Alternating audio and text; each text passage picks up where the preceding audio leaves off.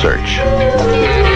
Each man different, living his own way, searching, discovering numero uno. Welcome, BBCs, to episode number 157 of the Broken by Concept podcast.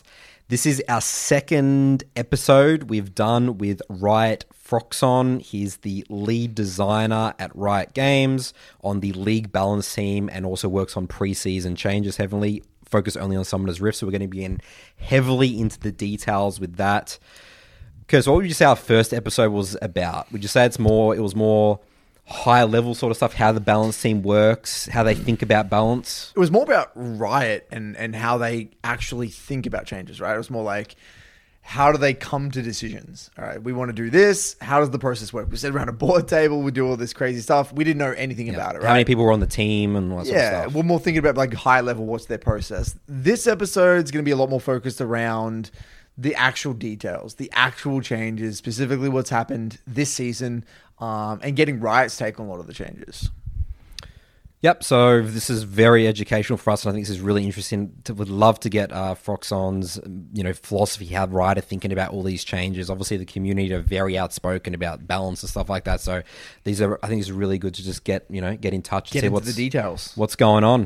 Where can we can help as potential high level players as well. So let's get into the details, guys.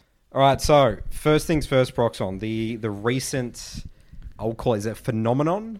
Static Shiv Phroxzon. What is going on? League of Static Shiv. We're coming after you with some pitchforks. So, I guess these are all the questions here around this. Sort of like, what's Riot's? What's your end? What did you guys think of like this change? Did you expect it to have this big of an impact on the game? Was there like a situation at the office? Everyone's like pushing the panic button. We got to go like crazily, like we got to nerf this. Like what was going on, with the whole Static Shiv thing? Well, I mean, I think the whole thing it started with, I guess Bob Chin was like experimenting with it. That was the first that I heard about it. And then we were like, he was like, this thing is kind of broken, but like, YouTubers will generally make exceptional claims about this type of thing. So it's like, look at a bit of the gameplay. So he's the LeBlanc guy, right? And we were he's the LeBlanc guy, yeah. And, like from the design standpoint, the intention of the item is that it would be good for AD champions. But we also recognized that we needed kind of a bridge to AP attack speed champions because, those champions only have Nashes and Rageblade, basically. And we wanted to have another attack speed item that AP champions could use. So this would be, AP Varus, Kayle, Kai'Sa.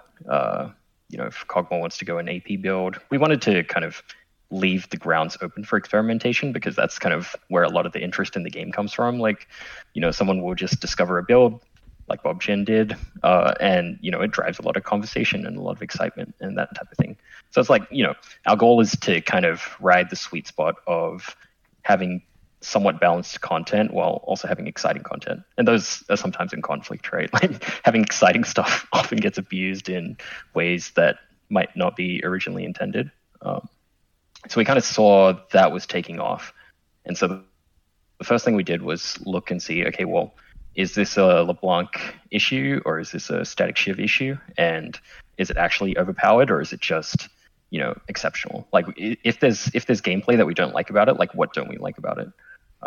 And initially it didn't seem like on the surface it was overperforming, but that was because a lot of people were not particularly proficient with it. Yep. And as people started to learn how to use the wave clear in particular to get a lot of tempo and resets and, like roaming around and stuff, it started to get a little more degenerate. And then also the LeBlanc cases in particular, where she would charge it up very quickly, especially on the snapback, because that just counts as moving 60 charge worth of distance. Let's say she snaps back to her W, or if she's like casting W forwards, it's like 20 to 30 charge, right? So she was charging it a lot pretty quickly. And so we're kind of like, okay, well, it seems generally limited to LeBlanc and Kai'Sa, I believe, at the time, being the overperforming champions with it. And everyone else was like kind of within bounds. Like Teemo, Corki, like we wanted these champions to be able to use it.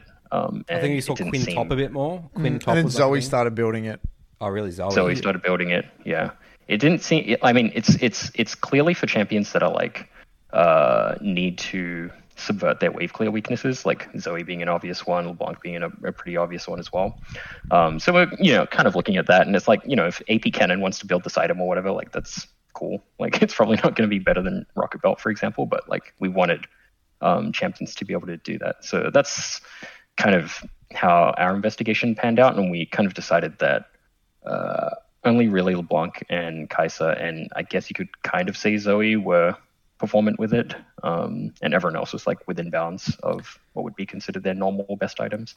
What's interesting is that the item fundamentally attacked a very, very tricky to balance aspect of the game, which is wave clear, right? Like wave clear is such a sticky thing because it's not immediately raw power. It's kind of like, because when you think of wave clear, you're not really doing damage to someone. You're not really exerting anything onto someone else. It's more, how does that wave clear, like, because champions who lack wave clear typically have other areas inside their kit that make up for the lack of wave clear. That's why, it's a balancing mechanism, I'm assuming, a champion that has a lack of wave clear inside the kit. So when you kind of add in this item that fundamentally adds or solves the entire wave clear problem, like that of LeBlanc, it immediately kind of ramps up all of the other strengths of the champion, because now LeBlanc doesn't have to use her W on the wave anymore. She can then auto attack the wave, explode the wave, and then use her abilities on the enemy now. So it kind of had like a compounding effect on a lot of these kits.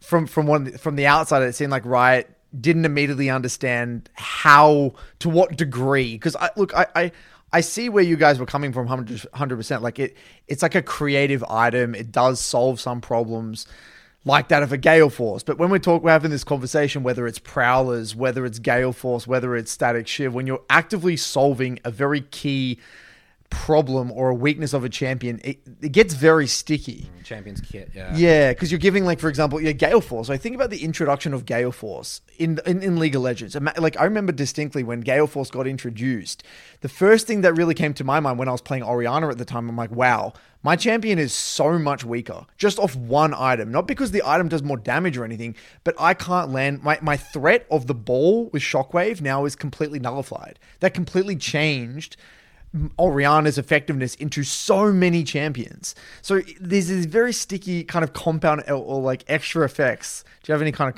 comments on that? Yeah. So I mean, there's a matter of degrees, right? And it's a topic that we discuss a lot internally, which is like how much we kind of call it like game warping power or pattern warping power should an item have, right? And this was a big discussion during mythic items, for example, because previously, the limit, I would say, was probably something like Hextech GLP or Hextech Gunblade, like previous to the item rework. I would say those are probably like the most pattern warping items. Like you would say, for example, Ari's kit is designed around being able to hit your charm and using your Spirit Rush to be able to line up your charm, right? And then, when we release GLP, suddenly the person can't move. So then, like they're just getting hit by the charm, right? But it's like, it's up to players basically to determine whether that's okay, and the extent to which that's okay. So for example, like Prowler's Rek'Sai was a thing for a long time, and I know Nathan played a lot of Rek'Sai, but it's Prowler's Rek'Sai, is that too far? Or like Prowler's Pike, for example, right? Like, is that too far of a solve for the champion's kit? And it's like, it's unclear, right? Like there's no formula for this is too far or this is not too far. Like you could say, hey, Fiddlesticks or Morgana with Zhonya's, right? Like that's too far, right? Like They shouldn't be allowed to go invulnerable in combat. But like the community has accepted that. It's become a cool thing for those champions to engage in. And ultimately, the kit gets balanced around it. So, I mean, you're correct in that, let's say, for example, like LeBlanc's single target damage is significantly higher. And so if she gets to solve her wave clear, then she's probably going to get overtuned, right? And similar to Zoe, right? Like Zoe's single target damage is incredibly high. And her weakness is she doesn't have a lot of wave clear. She doesn't have a lot of like fallback mechanisms. So she gets behind, she's like super screwed, right? So it does solve those aspects of a champion's kit, but with the items, we're just generally thinking, okay, well, how much is too far? And we have this set of like fundamental gameplay principles like counterplay, moment to moment action, like satisfying button presses, choice, like satisfaction, all of these core fundamental gameplay principles that we're trying to evaluate every time we, release one of these types of items or new choices into the game. We just need to kind of make a judgment call of, okay, well, is this too far? And I think in Shiv's case, we were like, yeah, once you get a bit of AP and you can one-shot the casters with one auto, so you like don't need to be near the wave really, like that's a bit too far, right? And we thought that maybe the having to purchase AD and the crit, like you're wasting basically 1,600 gold worth of stats. Basically, it's like that's a pretty significant trade-off to take. But it's like, yeah, it didn't end up being enough for LeBlanc in particular. But I think for most other champions, it's probably pretty reasonable. Like we want that kind of hybrid AD AP style item in the game. So, Phroxzon, you said the stats weren't really showing that much. So, in terms of your process, like knowing that, like something that's the community, like, are you looking at Twitter or like Reddit? Like, is that the first thing that you saw, and then it was the stat? Because you said that stats weren't. How does that work? So normally, last time I talked about, we had this kind of state of the game meeting on Mondays, where we basically reviewed the state of the game and everybody brings their findings and then we kind of discuss it as a group. And then ultimately, like, I'll make the final decisions on most things. So I'll also do like a bit of investigation of my own. But each person, we have one person per role that brings findings for their roles. And it's like, it's something we talked about. And we were like, okay, in this particular case, it's like, okay, the first thing that the person does is they would look up, okay, who is predominantly buying this item, right? Like we have a lot of internal dashboards that, we can look at and be like, okay, in order, this is the number of people who are purchasing it at different skill brackets. And it's like, oh, actually like in Elite, which is, Masters Plus, a lot of LeBlanc players are buying Shiv a lot more than Ludens. Like if you were to look at like gold or something, like, the pick rate was like 1/3 of what the elite players were doing. So we're like, okay, well, this is probably going to catch on. And then we look at, the actual performance of the item relative to other items. So it's like when elite players are buying Ludens versus when elite players are buying Static Shiv, like how much performance difference is there, right? And, we have a lot of other different item dashboards where it's like, look at how they perform when they're ahead and look at how they perform when they're behind at certain time frames and this type of thing. So we do that investigation and then we're like, oh, okay, well, it doesn't seem super out of line. It's probably, we had a suspicion that it was going to be her best item on that patch. But that's okay. Champions have best items on patches, like when we release them. Like that's not a bad thing. I think at the time, even elite players had not fully optimized it. And so, we kind of made I can't remember whether we patched it immediately the next patch or we let it sit for. I can't remember. I remember it took a while for it to get. That was the only criticism I had. It felt like it was around for too long, at least the hotfix anyway, or the patch. Sorry, because I think it didn't it? I mean, correct me if I'm wrong. I thought it got like a miniature hotfix and then it got actually changed, or did it never get hotfixed? I have a feeling we didn't hotfix it. So, the other thing that was kind of a conflating factor was that the actual item for AD champions was underpowered. So on release, Shiv was quite bad, and it continued to be quite bad. And we kept trying to buff it in its unique aspects, which was its wave clear, right? And then that's eventually what like the straw that broke the camel's back. So I think, like in that sense, it was under adopted, and yeah, I'm just taking a look. Yeah, that's interesting. I actually had a question. We'll get to it later. Actually, I think it makes sense now because while we're on this topic, so someone in my Discord actually had this question. He was saying how, one thing he hears repeated a lot in the League community is that there are champions who are played more by quote unquote like mains than casuals, like an Akshan or a Quinn or a Riven. And these champions can have an inflated win rate as a result.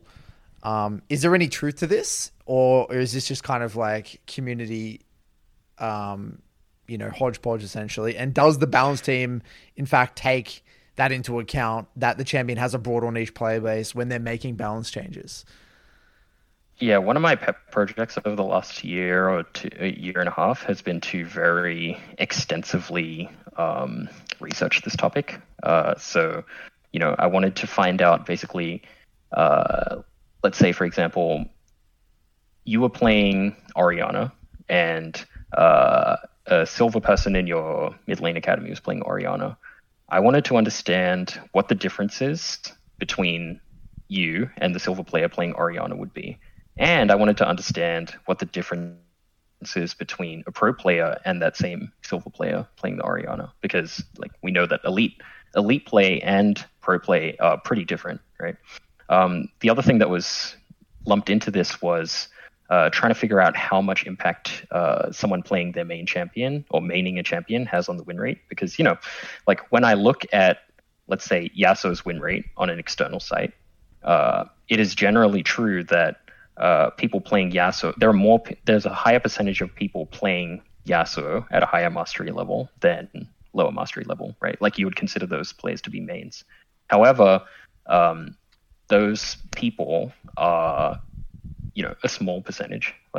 Let's say, for example, I'm just giving a rough approximation here, but I believe it's something like 15 or 20% of people are playing a champion above 100k mastery or something like that. And so even if those players were performing really, really well, they wouldn't have as much impact on the win rate as you would expect, right? And in fact, the vast majority of people who are playing champions in ranked, probably in your experience in coaching, are in the 0 to 10k mastery range. So 30 to 40% of people playing a champion will be in the 0 to 15 games range of playing a champion, and that probably matches your coaching experience as well. So the outsized level of performance increase for the win rate that you get from being above 100k mastery or something like that, what you would consider a main, right, is pretty much offset by the people first timing that difficult champion and failing, right? Right. And for the most part, there is no, I did this research pretty thoroughly. The only champion who had a positive effect on win rate was Katarina. And the effect was only 0.4%. Sorry? You're saying with mastery? Yeah. So this is, so what you would consider a main is I've played the champion a lot, right? Which I generally use as a proxy for mastery, because, you just get mastery from playing, right? Obviously, you're going to get a little more if you win. But generally speaking, the only champion that actually has a positive effect on win rate for mastery is Katarina, and Evelynn is close. It's 0.1%, and Katarina is something like 0.4%. So the amount that basically her mains, or let's say people from 25k plus mastery or something, they're offsetting the people that are failing on their first 0 to 15 so that's games. making the stats. Yeah, that's warping the stats net by 0.4%. So that's the maximum amount that a mains would increase, and most of them are negative because the 0 to 15 games. Firstly, there's just a way higher quantity of those players, and the amount of loss that you have compared to the actual champion's win rate is a lot more significant for a difficult champion. So all the the coin people swings that both are ways.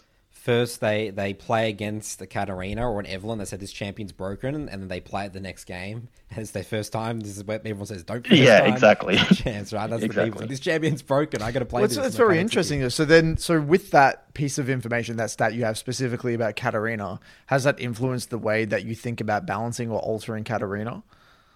It has, yeah, because previously, we wanted to learn more about how players in aggregate, perform on these types of characteristics, and it's an ongoing piece of research, right? I do this in my spare time, so it's it's not really it's not really one of our data analysts doing it, but I think my process is pretty thorough in that respect. But I'll track things like the KDA of a champion, their kills, their DPM, their GPM, the number of times they cast Q or W, and the amount of damage that they've taken, and the minions that they've killed, the damage that they've dealt, and stuff like that.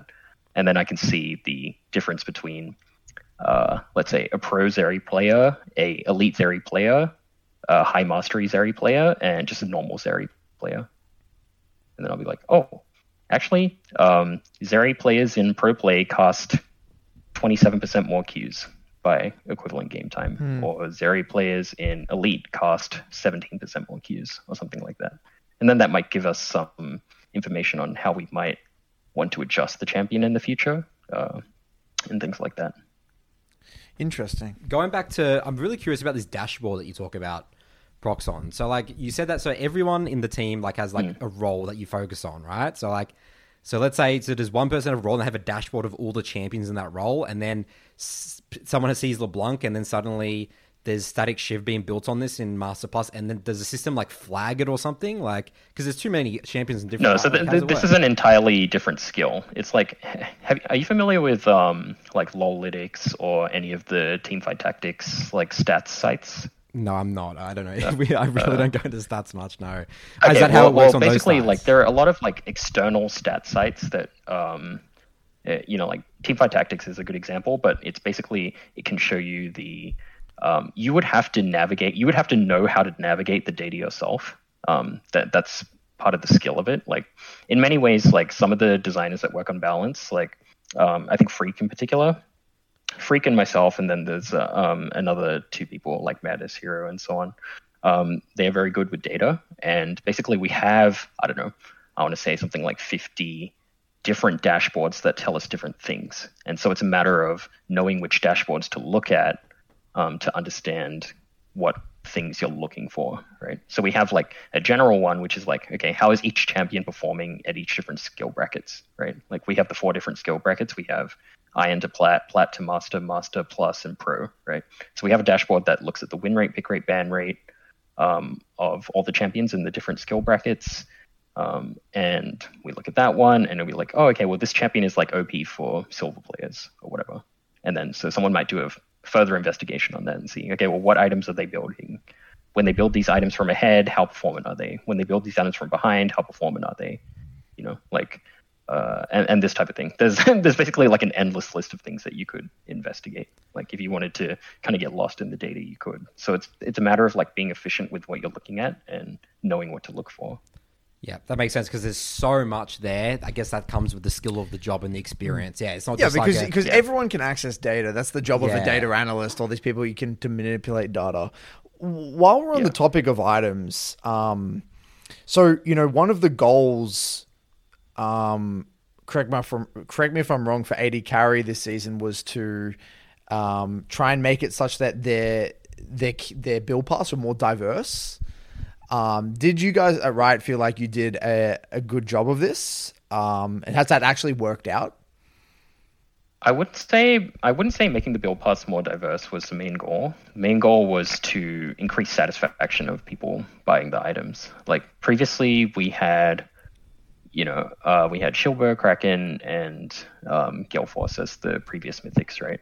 And ultimately, well, firstly, we wanted to resolve one of the game health problems with Shieldbearer rushing. Like, we didn't think that Shieldbearer was a very sustainable design. To the point of the conversation that we were having earlier, it probably pushed at the bounds of counterplay for some of the champions like a bit far. It is both simultaneously the best anti-burst item, while having, sustain, made it, quite difficult to present the champion with a weakness after they've snowballed. So, for example, a Yasuo or a Yone or a Samira or a Draven or whatever, if they go shield bow and they snowball, there's not really any answer, because the answer to sustain is burst, right? But then shield bow also solves your burst weakness. Yeah. So there's nothing systemically that you can actually do against that. So we felt like the item itself had a flawed design when it's rushed. So in the later game, it's fine to have, a shield bow or a Zhonya's or a bloodthirster, this type of item. But in the early game, it's like if this champion gets out of control, it's like there's really not much you can do about it systemically, and we didn't think that was a good way for these champions to be balanced. And so, there are a few little kind of things that we wanted to resolve with that. And we also wanted to test out a different version of the mythic structure, because we kind of decided, after 2 years of having these mythics in the game, that it wasn't the optimal construction, I would say. Like, we wanted the mythic items to present more of a this is how you want to play your character kind of thing. Whereas shield bow is not really a way you play your character, right? It's just like, okay, you don't play your character around having a shield. You play your character around having big crit attacks, or you play your character around spell casting, or you play your character around having a dash with Gale Force, or you play a character around playing prolonged fights with Rageblade. That was the type of mythic design that we wanted to try out. And we wanted to see if players found that more satisfying. So that was the main thing. And then we wanted to resolve a few game health concerns and get rid of a few underperforming items and add a few items back as well. That brings me on to the mythic system. I want to ask you about the mythic system. system. But before we get on to that, when you were making, the adjustments to a lot of the AD carry items, were like melee users like Yone, Yasuo, even like Belveth, etc., taken into account? Yeah. We definitely took them into account. I mean, it made it a lot more challenging because, there are some fringe users that also buy crit, like let's say, for example, Viego or Master Yi, like that previously bought Kraken Slayer and things like that. So we need to take those into account. Obviously, Tryndamere we would need to take into account as well. And we also needed to assess whether players would find, especially Yone, Yasuo, and Tryndamere, more frustrating, or not Tryndamere because he was already building Gale Force, but Yone, Yasuo, whether players would find those champions more frustrating when they were building Gale Force rather than building Shield Bow, right? Like, it's one thing to not be able to kill a Yasuo or Yone as like a Victor or something, but it's another thing for Yasuo and Yone to also have Gale Force and then, be killing you. So it's like, like, would players find that more frustrating overall? Like, we weren't sure. So it's kind of just like a bet that we decided to take with that. Yeah, because I think it's interesting been fine though overall. Because like I feel like Yone itemization after the changes become a lot more linear in a way. Like I feel like before the changes there were many more options for Yone players specifically. Like there was Shield Bow, you could go Gale Force, you could go Bork Rush. There was like a lot of options, but now since the changes, it almost feels like you're kind of tunnel visioned into it. You have like a lot less, I guess, diversity with build paths. Is that something that Riot is aware of right now with specifically Yone? Or I want to talk about Yone. I would Yasuo. say I can't remember if it was Yasuo or Yone, but I did see there was some like Stormrazor purchases on those champs as well for a time, and Kraken for some time. So I mean, I think also it's part of, we'll eventually get to the champions and adjust them in the cases that they don't have, compelling choices. But ideally, those items are also meant to be relatively compelling for them. And I do believe that last I checked, they were purchasing those items at least some of the time and being relatively performant with them. So, I mean, overall, I think the changes put the items in a better spot overall. And we did want to introduce static shift back into the game. And part of the reason why we wanted to do the changes was because at the time, ADCs were also having a bunch of satisfaction issues, and we wanted to test this version of mythic items for potential preseason work. So it was the closest item system to the type of mythic item system that we wanted to test, basically. So a combination of those two kind of led us down that route. So my question about the mythic system that I was going to mention about, what's Riot's view or stance? Do they like the obviously me as a jungler this year, and especially we saw in competitive and stuff, it's always the cost-effective item into the mythic. We had the Chem Punk into Radiant Virtue, Black Cleaver and Radiant Virtue. You had every AP jungler go Demonic Embrace into Jack Show or the Malakans and the Andrews. Do you think that's intimidating for new players and the way builds change? Because I mean, these items just got brutally murdered very quickly, right? Like the Chem Punk and the Cleaver and stuff, and then it started switching to now you build the mythic first. And so, what's the view, sort of the way that the builds evolve throughout patches and all that sort of stuff with this system? So we kind of started with the original design philosophy for mythics was that we wanted players to make a choice between different mythic items for classes. Unfortunately, that just didn't work out very well because basically players had to choose between... So some champions had really satisfying mythic item choice. Like, let's say, for example, Victor at one point could pick between Ludens, Liandry's, Crown, Everfrost. Everfrost's pretty niche, but out of those three, he could pick pretty reliably between those three, and that you'll was build great, that first as Victor, right? But You build for one some of those champions, sorry, go on. yeah, I mean, but for some champions, they had to choose between three kind of crappy options, and it's like, like and so even though like maybe I want to say like maybe 40 or 50% of the roster was happy with the mythic item choices that they could choose, that left the other 50% of the roster either having one item that they always bought. So like Samira always buying shield bow, and she's like relatively happy with buying shield bow every game, but it's like it didn't really succeed on adding choice to those champions like we had intended. And for the, I don't know, I want to say like 30 to 40% of champions, like they were really unhappy. Like, like Singed didn't really have a mythic item, like there's a lot of champions that fall in this category. And so we're kind of like, this is probably not super optimal. So what we tried to do with the tank items, this was the first time we kind of tested out this principle, was we wanted to delay the mythic item purchase to be second. So previously, mythic items were very cost efficient, right? Because we wanted them to be purchased first. And we decided later that we would tier them in a way that would make them able to be purchased either first or second, but mainly second. So you would purchase it first if you had a really good synergy with your champion, and otherwise you would purchase it second.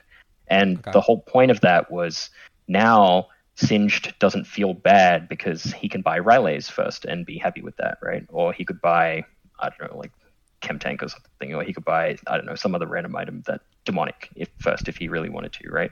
And he didn't feel locked into having to build Riftmaker first, or like God forbid, like Leandries or something, right? Like, like he wouldn't feel like he has to do that because the item is so overtuned. So that was the principle. That was the type of mythic item that we were trying to test. And the thing that we liked about mythic items was that it's this kind of almost like mythic level of fantasy of thing that you have in your inventory that you plan your build around. That was the original like design vision for it. But then I think we just realized that we needed like 30 more mythic items or something. Yeah, like, it's just not possible. It's With not all possible. The It's champions impossible. With strengths. You can't solve for every theoretical. champion in the game with a mythic. It's just not going to because So you guys are happy with just being that it's just like some I wouldn't say I wouldn't say we're happy with it for that reason, because if you consider that, let's say for example we had 150 items before, and let's say that in a mythic world we have 150 items. That's not actually the same amount of items that you're choosing from, because the mythic items are exclusive. So if you buy a mythic item, it suddenly removes all the other mythic items from the pool. So now you're only picking between 120 items. And so the needs of the remaining roster of champions needs to be met with that 120 items. Whereas before, you would be able to make that work with 150 items. So actually, to do mythic items, we needed to have more items. So we needed to have something like 180 or like 200 items to make that system work. Then I think it could have worked. But as we did it, because we would need to make a mythic for Singed and Silas and, all of Rumble and all of these people, right? Instead of like Rumble having to build like Rocket Belt, which is like meant to be an assassin item, right? So if we did that, then I think it could have worked. But, that has other costs, right? Like last time we talked about complexity of getting people into the game, and it's like, okay, well now you've increased the number of items by 30%, right? Like, is that acceptable? Is that an acceptable trade-off to have this like mythic level of item in your inventory? Like, probably not, right? So we kind of, at the time, it wasn't super obvious, but we didn't realize that we needed to make more items. We thought we could get away with like, making maybe 10 more items, which is what we did, but we probably needed to have something more along the lines of like 40 or 50 more items to make it work. Then I think it could have worked, but yeah, I think that's just not something we're super interested in moving forward. Don't want to add another 40, 50 items to the game. I mean, the game's already as complex as it is now. Exactly. That would be overwhelming. Right. And so like moving forward, it's like we're kind of thinking, okay, well, we're not super happy with mythics and we want to find a way to like move away from them, probably. Wait, so you mean in terms of the structure or the idea of a mythic item, such that there is no mythic item, or do you mean, like, what do you mean exactly? So like, let's say for example, like mythic items started with the design goal of let's make something really interesting and cool in the item system, right? There are many ways to do something interesting and cool in the item system, and mythic items is just one of them, right? And so there are, if we decided to continue pursuing something cool and interesting in the item system, then we could keep doing that, and just do something that's not mythic items, and it would achieve the same design goal, but it just wouldn't be mythic items, right? Yeah, I'll be honest. I don't so even. That's still an option that's on the table, or we could just revert back to not having mythic items, like. Yeah, I mean, I think the idea of a mythic item is cool, but for me personally, I don't really feel like, oh wow, I got a mythic item now. I'm like my champ's extra special. It's like whether I have a Rylai's or whether I have an Everfrost. You know, for me, it's not like a huge difference. You know, like in terms of like mentally the way I perceive the items. You know, like it's like a complete game changer. I think the thing we were trying to chase was like, I don't know if you guys have played much like Diablo or WoW or any of that. I mean, I know Nathan's played a lot of WoW. I played a bit of Diablo, but like, they have, you know, like let's say you dropped a certain legendary, right? And the legendary, you would play around its unique passive. It's like, oh, this legendary dropped this thing and it has this specific line that's really build defining and really awesome. That was the type of thing that we were trying to go after. It just doesn't work as well in League as it does in, let's say, an MMO, or especially PvE, because PvE you can just do whatever nonsense you want. Yeah, PvE is so different. No, but also League is not going to break the game, right? League's just so complicated because you got to remember, like when you're playing in League, it's like 5 versus 5 people, and the amount of like interactions that they have is like it's unbelievable. The amount of like item interactions you could possibly have. Whereas, you know what I mean? Like when you're in PvE, it doesn't really matter. Like a boss that has a billion health anyway. It doesn't matter if it gets hit by a little bit more damage or something like that. You know? Yeah. So like for example, like things that we originally were exploring when we were first exploring mythic items was, okay, mythic items should be giving things that you can't get anywhere else. So let's say, for example, this thing increases your stun duration by 15% or something, right? You know, this type of thing, that's like, it's so kit warping and like, it's really cool, right? Like, yeah, that's cool. And I think we could have designed a system like that. It's just incredibly difficult. Like, it's design, so complex. You'd have to have so many skill wise. Yeah, it's not only do you have to make a lot, like your system design ability needs to be so strong to make sure that it's like, okay, well, LeBlanc doesn't break the game with this, or like Morgana doesn't break the game with the extended CC duration, right? Like she can perma root someone, or like Brand might be able to CC lock with this thing because you just EQ and get a lot of haste or whatever. So it's like, you know, that's a very challenging thing to design things that are really exciting that won't break the game. No, I've already had some ideas where every character is able to limit break, basically. Yeah, I had some ideas. Like I was just thinking that you could have like a mythic item for people that have really long range ultimates or global ultimates. Like if they build this mythic, it increases the effectiveness of global ultimates or gives you refunds X amount of the cost of your global ultimate. But then like only like a few very niche champions in the game would ever build that item. But that's so cool because it can completely, that would like give you such a unique experience in the game that would like change the entire kit, you know? I like. I mean, that's like what I was trying to do with Horizon Focus as well, right? Because it was like, oh, this is something that, you know, if you're a sniping character or a long range character, like you should be able to use this item, and it should feel like, oh, this almost feels like a mythic level thing. It's like I can't get this anywhere else. Like, but then ultimately it was like, okay, well, only 3 champions bought it, right? You know, like so, you know, you have all these types of like constraints that are like very difficult to design around. And that item's like, you know, it's just a math problem with what does more damage, that or Shadow Flame. So like, you know, over time we've been trying to like force those two apart, but it's kind of difficult because like AP champions only really want damage, and we kind of decided that things like extending CC duration were like off the table because it, you know, just instantly breaks the game with like Morgana or like Brand and stuff like that. Like, yeah. Well, I don't mind Horizon Focus though, because I actually kind of like it because it actually gives a lot. I like what you've done with the slow aspect of it, because with Ari, you know, it's a really common build path where you go Everfrost into Horizon Focus, and the build path on Horizon Focus is so much better than Shadow Flame because you don't have to go through needlessly large rod. You can just build the Fiendish Codex with the alternator, which is a trillion times better than having to build a needlessly large rod. So I actually do. I'm a big fan of Horizon Focus as an item. It's just, it's very niche, right? Like it has users that want to get it and users that don't want to get it. While we're on, you know, talking about items, one thing I will say, compliment you guys that you did a really great job with was with Oblivion Orb. And the Grievous Wounds. Like I love that now you can just actively sit on the Oblivion Orb without having to upgrade it to get the baseline grievous wounds, but then also there's a very clear reason as to why you would upgrade to Morello's. Not just because of the grievous wounds, because it felt so shit before, where you want to build grievous wounds and it's like, oh, like you get the orb, but then it's not enough, and then you want to upgrade to the thing, but then you don't get anything else from the Morellos. But now that it gives the magic pen, and then it doesn't change the grievous wounds, I think was a really, really good change, and it just feels like a trillion times better. So that's one massive. Like there were two specific problems that we wanted to solve with that. Well, firstly, the reason why it was segmented like that was because we wanted to keep the items relatively simple, but we wanted you to upgrading. We wanted when you upgraded Morello's for it to feel like you were getting something rather than just stats. So then the logical answer to that was, okay, we'll just make the grievous wounds on the small component less. But then that like just broke some systemic qualities of the game, because now you want to buy this thing against Aatrox, so you want to buy this thing against whoever, right? Soraka, but it's just not powerful enough. And then so it's like, okay, well, now you have to invest 3k into this like kind of crappy item, right? Like that you wish you could have bought Zonya's or something else, right?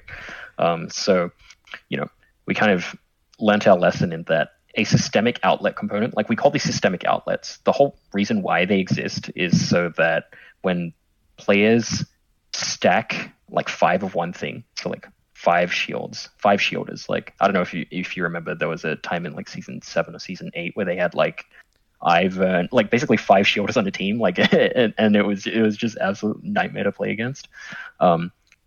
These systemic outlets are to like counter those types of things, because you know, if you buy one Grievous Wounds item, it should be able to shut down. You get massive amounts of value because you shut down like 5 people at once.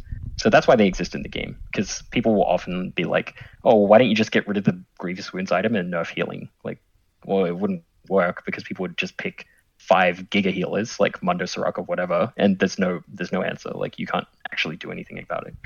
So that's why they're in the game, and we realized that actually the small component needs to carry that weight and be strong enough to like counter the person. And the second thing was we wanted players to feel good about having this item in the inventory at the end of the game. So that's kind of why we added the magic pen to the Morellos.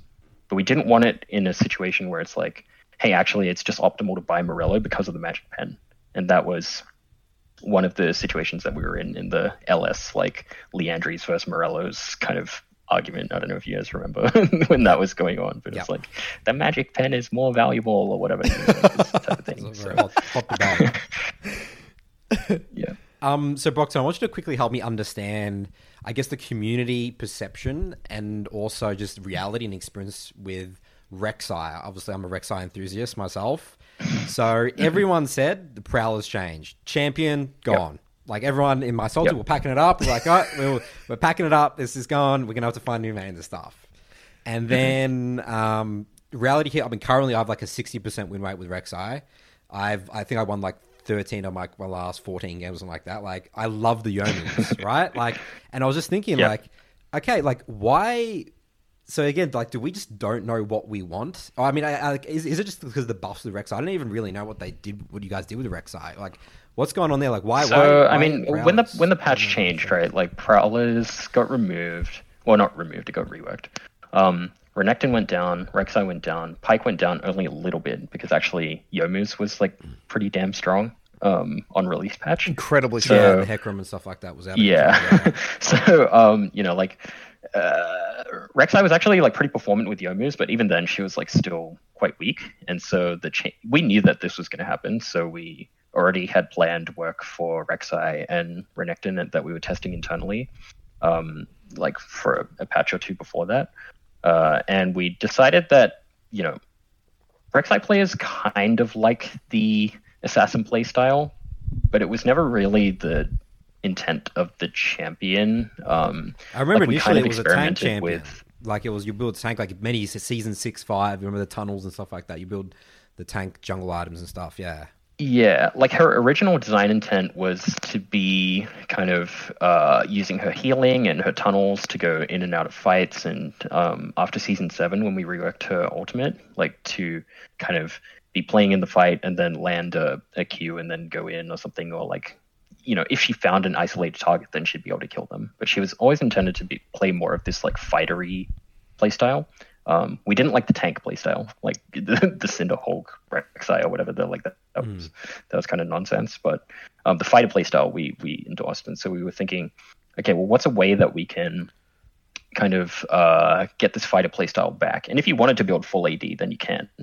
That was kind of the intent of the changes. So in order to do that, we had to do stuff like, okay, well, her healing is more impactful. So I think Rek'Sai players have generally enjoyed that change overall. And then we also wanted to change her Q cooldown so that because the higher the Q cooldown is, the more damage it has to do. So the lower the Q cooldown is, then the less damage it does. So by lowering the cooldown, it means that the damage can be lower, if that makes sense. So like, okay, let me explain it this way. Let's say Blitzcrank Q cost 200 mana, right? And for that ability to be balanced, it basically has to kill you when it hits, right? Yep. So and let's say Blitzcrank Q was 5 seconds cooldown instead of 20 seconds cooldown, right?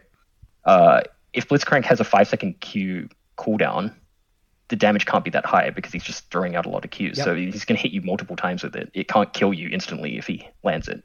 So by that logic, if Rek'Sai's Q cooldown is high, it means necessarily that the damage on the spell needs to be high. So by lowering the cooldown on the spell, then we get to lower the damage of the spell. So she plays more of a fighter style play style because she can use her first Q rotation, maybe take a tunnel out or like tunnel in, do a rotation like ult, and then like use her Q again. And that was the type of play style that we thought Rek'Sai players might enjoy. So that was kind of what we did.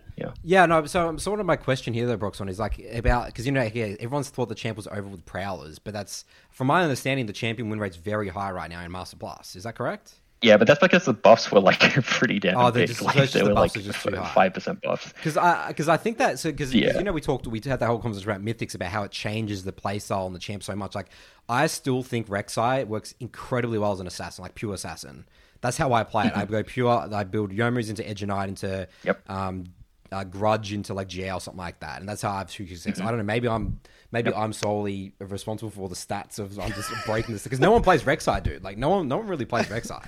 Like I don't in our server in Master Plus, it's like 4 5. She's pretty damn strong. I just got killed by I just got owned by a Rek'Sai just before coming on the podcast. But yeah, with her lethality build looks pretty performant. So yeah, I mean. Eclipse or Youmu's looks decent. Yeah.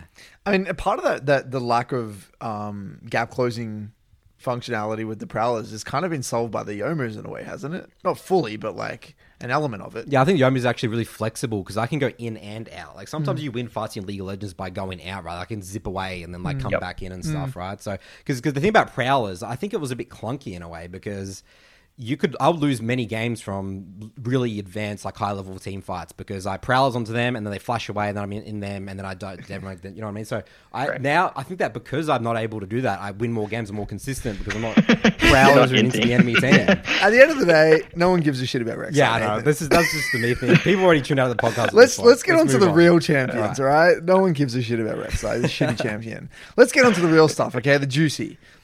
K'Sante. Yeah, let's talk about K'Sante. You know that meme Phroxzon on Twitter? It's like, this champion does this. It's like the perfect champion league. Apparently. It's like it was broken. And like how, and this is the thing with K'Sante. I want to hear like what was.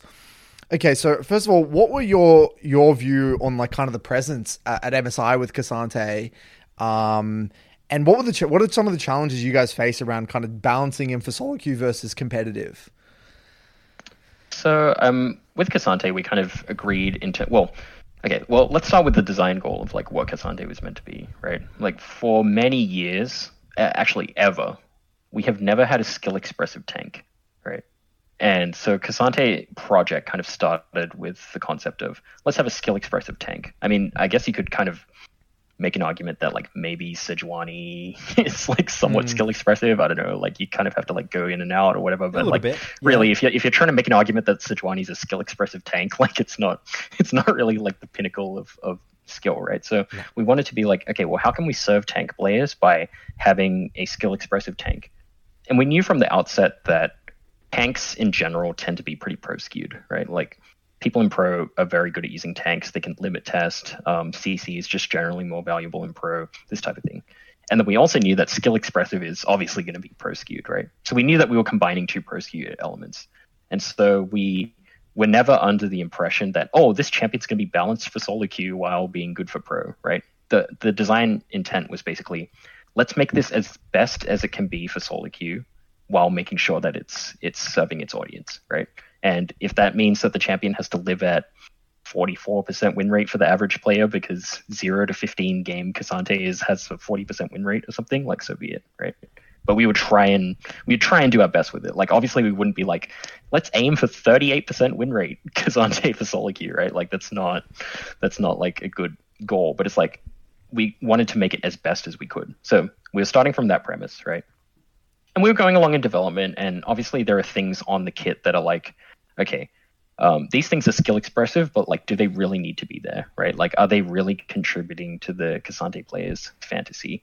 And that's kind of the approach that we're continuing to take with Cassante, where it's like, okay, he needs to be in a good spot for his enthusiasts, which are basically people who want to play a skill expressive tank, as long as he's serving that purpose and he's like, you know, somewhat viable in pro play, because that's where we would expect him to be his strongest.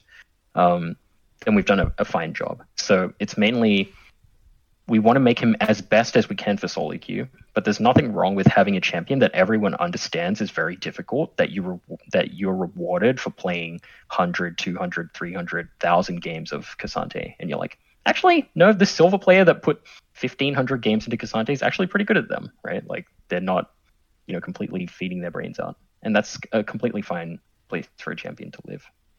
So that's generally our thoughts on it. It's like, let's make sure it serves the primary audience and then make it as good for solo queue as it can be. So do you think it's actually even possible? Like to make a skill expressive tank. to make us, like, to me, I mean, I'm just coming from the outside, like, it doesn't even really seem logical. Like, why did you guys at Riot even feel like there was a need for a skill expressive tank? Because when you think about the average tank player, you don't really think of them wanting to be skill expressive mechanically anyway. Aren't they really more emphasizing on helping others and being more of a facilitator and thinking more big picture about the game? Well, I mean, tanks always have this kind of pick rate problem, like, no matter what game it is. Like, WoW, when you're playing, like, you know, like you're trying to play like the raid finder or whatever, and it's like no one's queuing for tank, like in whatever thing. And a lot of that is due to, I think, like, how fun the champion is to play, right? And we thought that, hey, like, this would be a cool place that people would be engaged with. And you know, like, people are engaged with playing Cassante, right? And in particular, like, we also knew that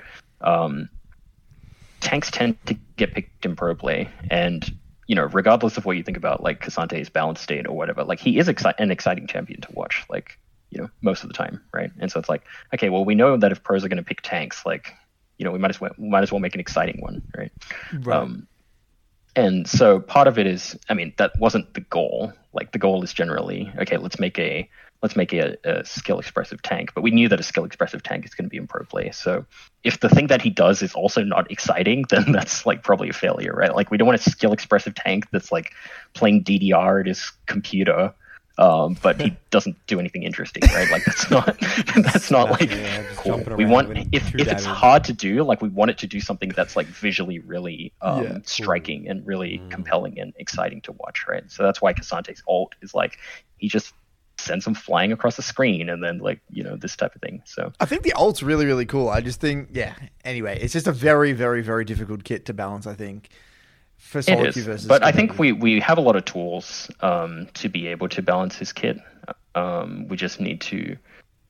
I think people, the copy pasta meme, I think, kind of glosses over the fact that, you know, like, yes, he gets to these points in the game where he can be, like, completely unstoppable, and when he is snowballing and he's, you know, gotten very ahead or whatever, like, he's just kind of ridiculous, right? But, you know, like, for the most part, it's not super worth playing around him, for example, right? Like, he's just generally a kind of stable weak side top laner, right? Yeah, like, you're a facilitator still. I'm going like, to pummel you into the ground, right?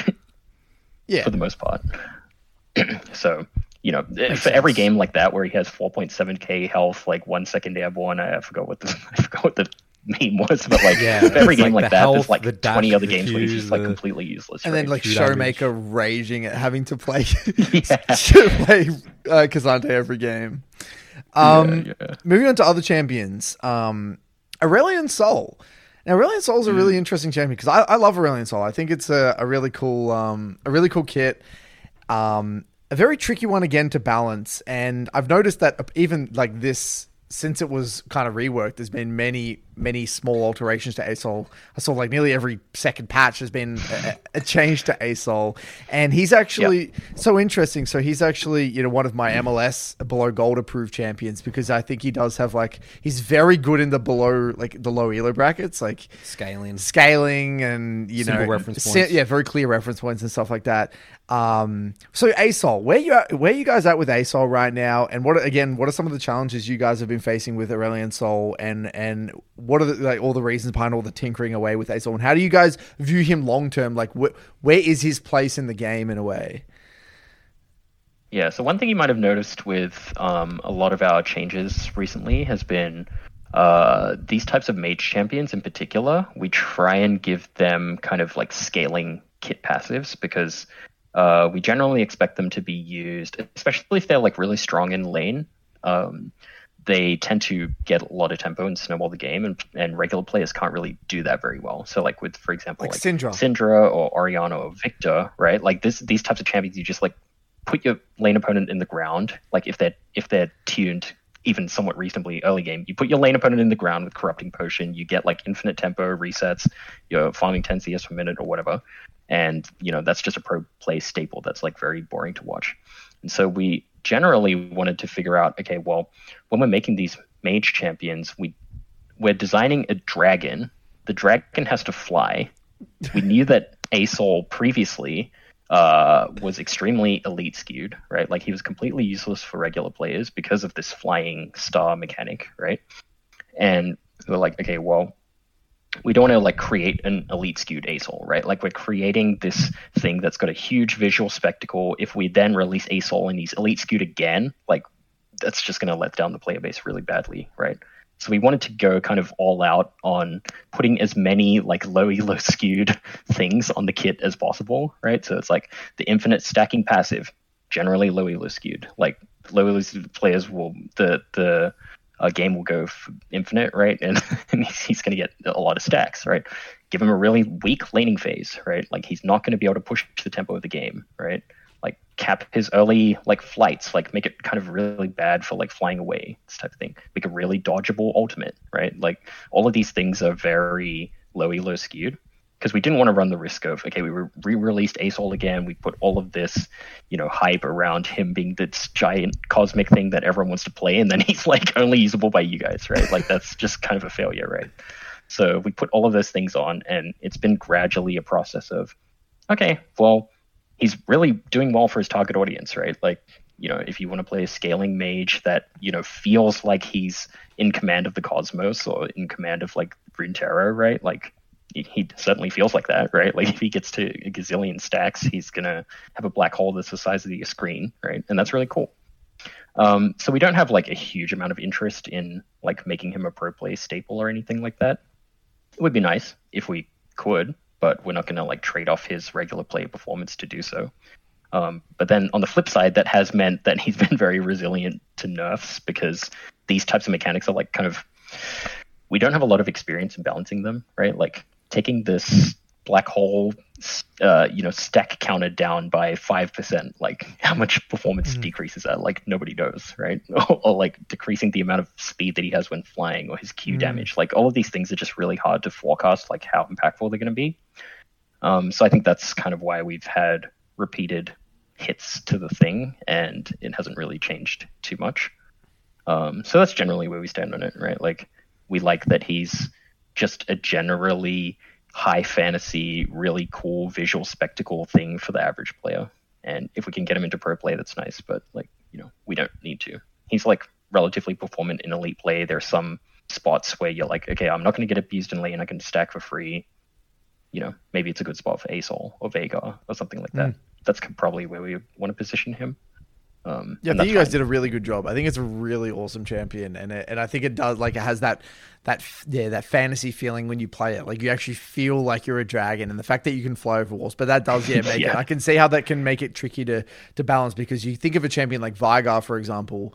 You know, you have no mobility, so it's kind of very clear. Like, you're kind of capped in the damage output that you have, whereas like an ASOL, where is the effectiveness coming from? Is it coming from the fact that you have this infinite stacking, then you can place this giant thing on the screen? Or is it coming from the fact that he can get to fights when they happen, and he can kind of escape from ganks or whatever it might be? You know, I can see how that can be a little bit confusing and take time to adjust. So, yeah. Yeah, because really like, good. Especially because, like, let's say, for example, if I really wanted to get ASOL into pro play tomorrow, like, we could, right? Like, we know all the levers that we would use to tune it. We would give him a strong laning phase. We would amp up his ability to roam in the early game. We would make his ult less dodgeable but deal less damage. You know, these types of things. Like, we know exactly what we would need to do to get him into pro play. We just don't really have much interest. Like, it doesn't really serve his audience very well. I agree. To have him be back into this, like, kind of elite only, you know, spinning star flying dude that's always roaming around. Like, that's not... Yeah. But on that topic, no, it's really interesting. Character. I like what you said about, I haven't really thought of it like that. You guys have incrementally kind of changed the direction of all mages to be more scaling. Like, think about Syndra is a huge one now, obviously more scaling, and I really like the direction of that because, again, a lot more. Syndra's now way more accessible to the average player. Like Syndra, I remember back in the day, I would cringe when a gold player would play Syndra. It's just not possible. But then now the average gold player can play Syndra because they don't need to hit every single Q in lane to have success. They can sit there, relax. Exactly. They don't need to bully their lane opponent. They can skill and they can chill and scale. Same thing with Talia. Yeah, like Talia as well. Talia also hardcore mid to late game scaling. Even like, Victor, again, good scaling. A lot like, Vigar, ASOL, like a lot of the mages nowadays, they just kind of very, very geared. Yeah, they geared way more. You're rewarded a lot more for farming well and being a lot more poised rather than having to shit on your opponent early. Like if you think of like a lot of these champions, you had to really get ahead early, and it felt like you couldn't kind of make up for the difference later on. But nowadays it feels like you definitely can. Even Ahri to a certain degree, like nowadays you look at the best players with Ahri, they don't farm 6 CS per minute and roam around the map. They value their farm. They value themselves as a carry. You know, a strong carry heading into the mid to late game. But I actually do like that. I actually really like the direction. It like feels we good. We want a good mix, right? Yeah, like we want a good mix of champions that can play well in the early game and play well in the late game, right? Like, you know, we want Syndra. Syndra's a bit of a edge case because she's kind of good. She's kind of like about average, like across all axes, right? Like she's not exactly the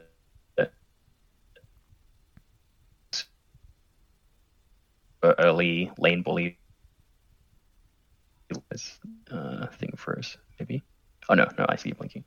And then we have, we want some champions like Azir or whatever that can scale, Victor, etc. But yeah, generally speaking, it's like we want to have a good mix. Previously, we only had basically all the champions that were in mid lane that were mages were all of these high tempo, you need to win the game instantly, kind of like Talia, I push and roam, and then, or like ASOL, I push and roam, or like Victor Oriana as tuned previously, were like I completely annihilate you in lane, like same with Azir. It's like or Syndra, even Azir. Like, Azir's changed completely Syndra, as well. Victor Oriana, it's like Azir's been actually a very tricky one for me to figure out in my program in terms of like how the best way to play that champion. Like right now there's a lot of Azir mains, and so I've actually been digging really deep on Azir at the moment, trying to actually figure out what exactly is Azir's identity. And he's such a complex, like an incredibly complex champion, like unbelievably complex. I don't even know what the identity of the champion is. Azir,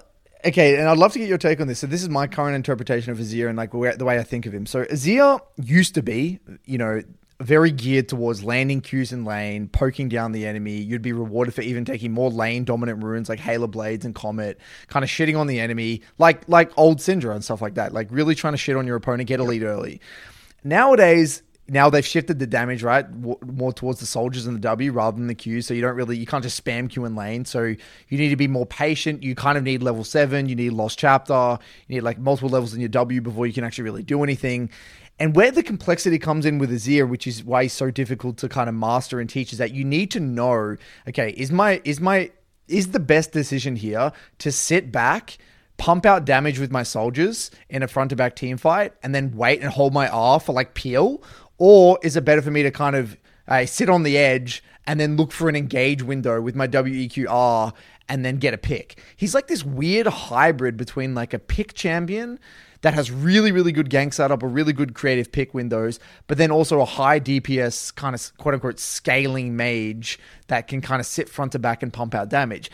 And right now he has such versatile builds. You'll see like First Strike, you'll see Conqueror, you'll see Lethal Tempo, you'll see Luden's, you'll see Leandri's, Nash's Rush. There's like so many different interpretations of the champion. And for the average player playing him, like I feel like even when they play, like I teach some gold, platinum players who play the champion, like I feel like they don't even really understand what the champion really is all about. And they have this idea that I'm Azir, I'm going to sit back and farm the 2-3 items and scale. But that's not really exactly the case with Azir, because you have all this utility with your R and your gap closing, ability with your E and stuff. He's an incredibly complex champion to teach, which is so multifaceted. So how, obviously, Azir has always been kind of like a top-heavy champion. Like, it's not really competitive. More of a competitive champion. Azir Corki meta always pops up. Yeah, Azir Corki and stuff like that. So how are you guys thinking of Azir, like, more big picture in the lower elo brackets and all that? Or has that even been part of your discussion right now? Yeah, it has. I mean, one of the changes... So we did a large amount of changes to Azir, as I'm sure you know. But, Azir's flexibility has always been challenging for us, right? Like, as you mentioned, he was historically this dude that playing lane against Azir or playing as Azir is just incredibly oppressive. Like, there's no other word for it, right? Like, it was probably the most oppressive because he's the highest range and, you're slowed and all of this, while also having a really good scaling, while also having an escape, while also having an everything. Engage. Like, he just had everything, right? And so it's like, but that's also what Azir players love about it, right? And so the challenge then becomes, how can we turn this champion that has all of these things into something that is usable for the average player, right? And that's really hard because pro players, like you said, are going to identify the games where it's like, okay, well, here I need to play fast because my team is Rek'Sai, Draven. I don't know, frontline. I don't know, like Nautilus or something, right? And we don't scale. So if I'm sitting here and playing for 2-3 items, it's probably not right, right? Like I should be taking Hailblades or taking whatever, and trying to snowball the early mid game. Or maybe you're playing a comp where it's like, okay, well, I can get bridged into late game. Like they can stall for me to get into late game, so I'm going to play, the Leandri's slower, lethal tempo Conqueror like style. And it's like, balancing that type of champion is really difficult, right? Because, there are so many different ways to play it. The thing that I was saying earlier, though, about mages and this type of champion being very oppressive in the early game was the thing that we knew was like off about this champion. Like for a champion that has this many strengths like inbuilt into their kit, and we didn't really want to touch any of those. Like some of the explorations we've done previously are like, well, what if Azir can't Shurima shuffle people? And it's like, well, that's not Azir anymore. Or it's like, well, what if Azir just doesn't have very good DPS in the late game? It's like, well, that's not really Azir either anymore, right? And so it's like, okay, well, if we need to keep both of those, then he also just can't have a god tier laning phase, right? And the way that we wanted to achieve that was, okay, well, the Q uptime, like the amount of range that you have over opponents and the amount of threat that you can exert, right? Like by the time you Q and then the opponent has a window to play back, like it Qs back up again, right? Like that's probably clearly off, right? And so we're like, okay, well, how about we retune his abilities in a way that he's more range restricted, so he can actually be punished by certain champions, and he's going to be most effective into like melee or short range champions or like an Ari or something, because he can like actually W in range of her. And so it's like, okay, well, let's move him away from Q max and move him into W max, and that's basically the only way that we'll be able to balance him, right? And so that's what we did, and I think it's made him a little more balanceable. We'll see how that plays out over time. And then we had to do a bunch of finagling around with his other abilities and so on to make that balanced. But the idea was, how can we keep these two core identities that Azir players really like, and it would make no sense to like divorce the two. Like we can't get rid of Shroom Shuffle, and we can't get rid of him being like a scaling Emperor dude that commands a lot of soldiers and is a late game threat. So the only option we have basically is to like kind of create his laning phase in a way, or make it more polarized at least. So that's the route that we chose. Interesting. And I think it's like, it'll make him a little more performant for average players. Like they're not leaving infinite value on the table if they're not, Q spamming on somebody like they were before, because you just don't have that option, right? So we hope that that's gonna be able to retain both of those playstyles that Izzy players like. Okay, and one more mid champion, Nathan. I know I'm going through a lot of mid champs here. I mean, Phroxzon plays mid. This is just a mid podcast at this point. I know. Anyway, so. Everyone else can tune out. I mean, I can talk about anything, but yeah. Last mid champ, Annie. Yep. Annie, I think, is just an incredibly strong champion and has been for a while now. And we also saw a lot of the priority on Annie at MSI as well. Annie's such an interesting champion. I feel like she's top heavy skewed and then low elo skewed in a way where like you see her a lot in like the lower elo brackets and then you see her at the kind of the top elo brackets. So Annie, she actually did receive a nerf recently, all right? I think there was a nerf to like her E or something. What was the nerf to? I can't remember. Q damage. Q damage, right? So where are you guys at with Annie right now? Yeah, so walk us through, because Annie obviously has such good effect or such good synergy with First Strike, and the way she can reliably proc First Strike with the E, and which makes her incredibly good at scaling, and the utility she has in her kit, and the E kind of is probably one of the best abilities in the game.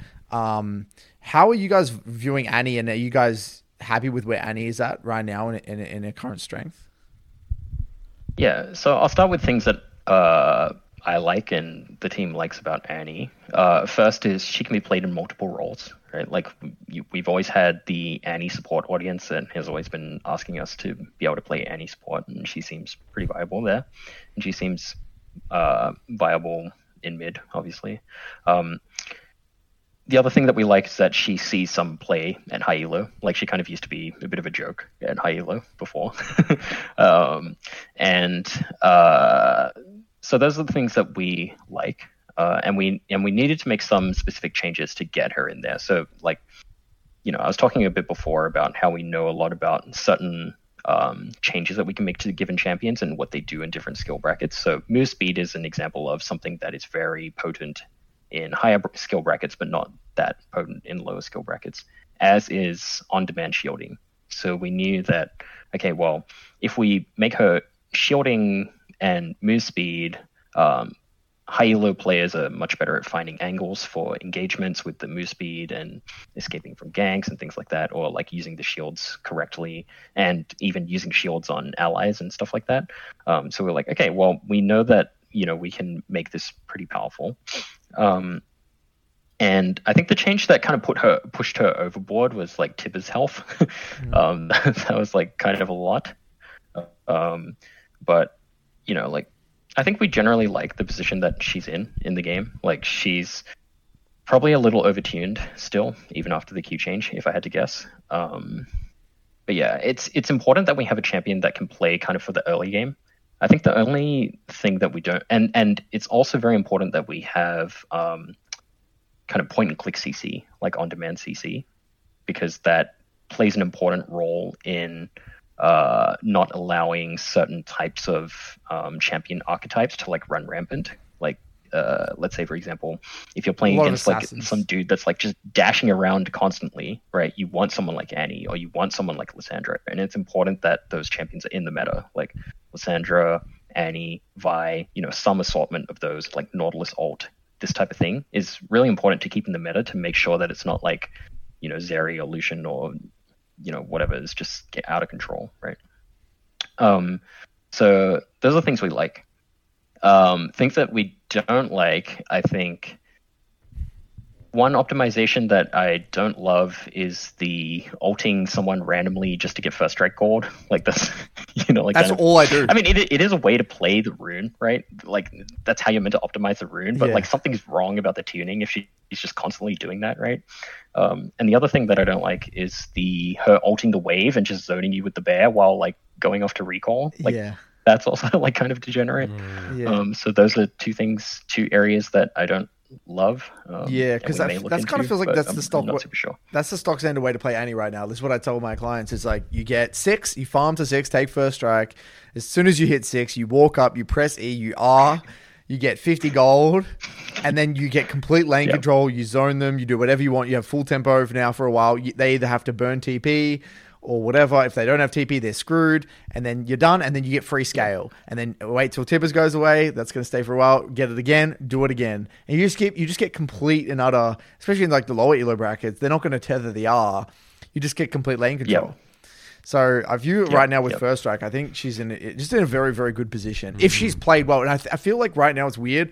People haven't really caught on to what Annie is. I don't think Annie is early game. I think Annie is pure mid to late game. Like, I think she's a hyper scaling mid to late game champion. You go First Strike, you get really far ahead of the curve. You have incredible damage in team fights. You have item flexibility with Leandri's. You can even go Rockabot if you need to, but you have incredible scaling with depending on the build you go.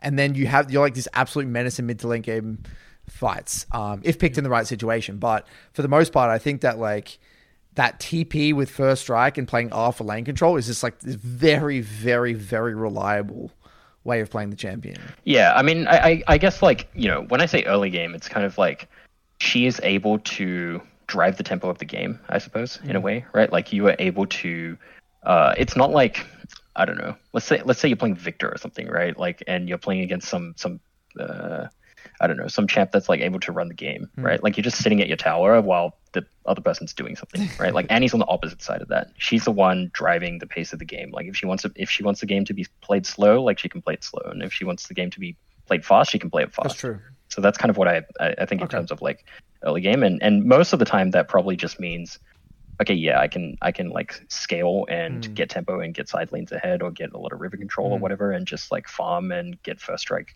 econ advantage.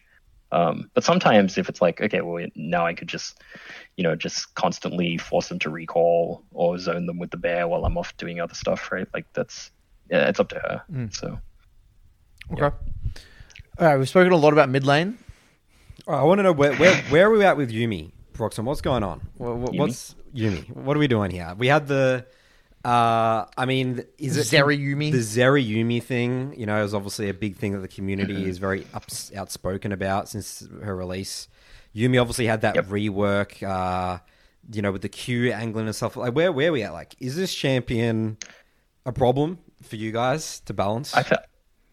I mean, it has been a problem. Has been difficult to balance. I would say she's in a pretty good spot right now, right? I think one of the things that we've is kind of unclear to the community is the idea that Yuumi can be good for beginning players while also having bad solo queue metrics, right? And, you know, because solo queue players are not new players, right? When we're talking about new players, we're talking about, okay, I'm bringing my completely new to MOBA friend into the game, and they're playing Yuumi, and they literally don't know what any character does. They don't even know how to cast their abilities, right? I probably want them to just be sitting on me while I'm playing Lucian, and they play Yuumi, and they just press their buttons, right? Yeah, I know Yumi's 450 in the store now. It was 6,300 for new players. That is obviously very intentional. Yeah. Yeah, and so what people will do is they will be like, well, that can't possibly be true because I look on LoLlytics, and for bronze players, she's 44% win rate. And it's like, well, that's not the target audience, right? It is kind of the target audience, but like not really, right? Like we first and foremost want to balance Yuumi around being great for bringing a player into the game because she's by far the best performing champion at that.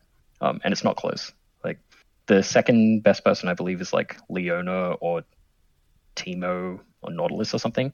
And Yuumi is just like miles ahead of all of those in terms of like actual performance metrics, because you can just sit on your friend while they're teaching you the game, right? It's like, this is how you cast your Q, this is how you cast your E. And there's a really big audience for that, right? Like even at this low win rate, like Yuumi still even has in ranked play like a pretty high pick rate, like at 46% or something, she's still like 6% pick rate or something, right? Which is quite high. For solo queue though, and pro, like the things that we didn't like was Yumi's best skill bracket being pro. Like this is really wrong, right? Like we didn't want that, and it was part of the effort to kind of make Yumi's counterplay more in line with what players expected. So the whole thing was we tried the experiment of, okay, the community wants to be able to have Yumi pop out and be able to punish her. It's like, okay, well, let's try and make that more of a thing, right? So what we did is we reduced the cooldown of the passive. So it's like she has to hop out more to optimize this. Turns out that only pro players could really optimize that.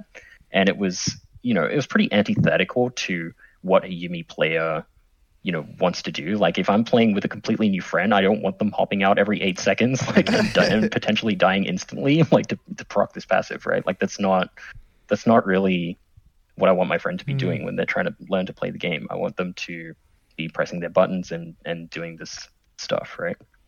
So we kind of decided, okay, well, we're not gonna go that direction. If we're gonna keep the attach, then we're going to make her abilities while she's attached have more counterplay. So this is removing the root off the ult. This is lowering the speed of the Q. This is increasing the mana cost of the Q.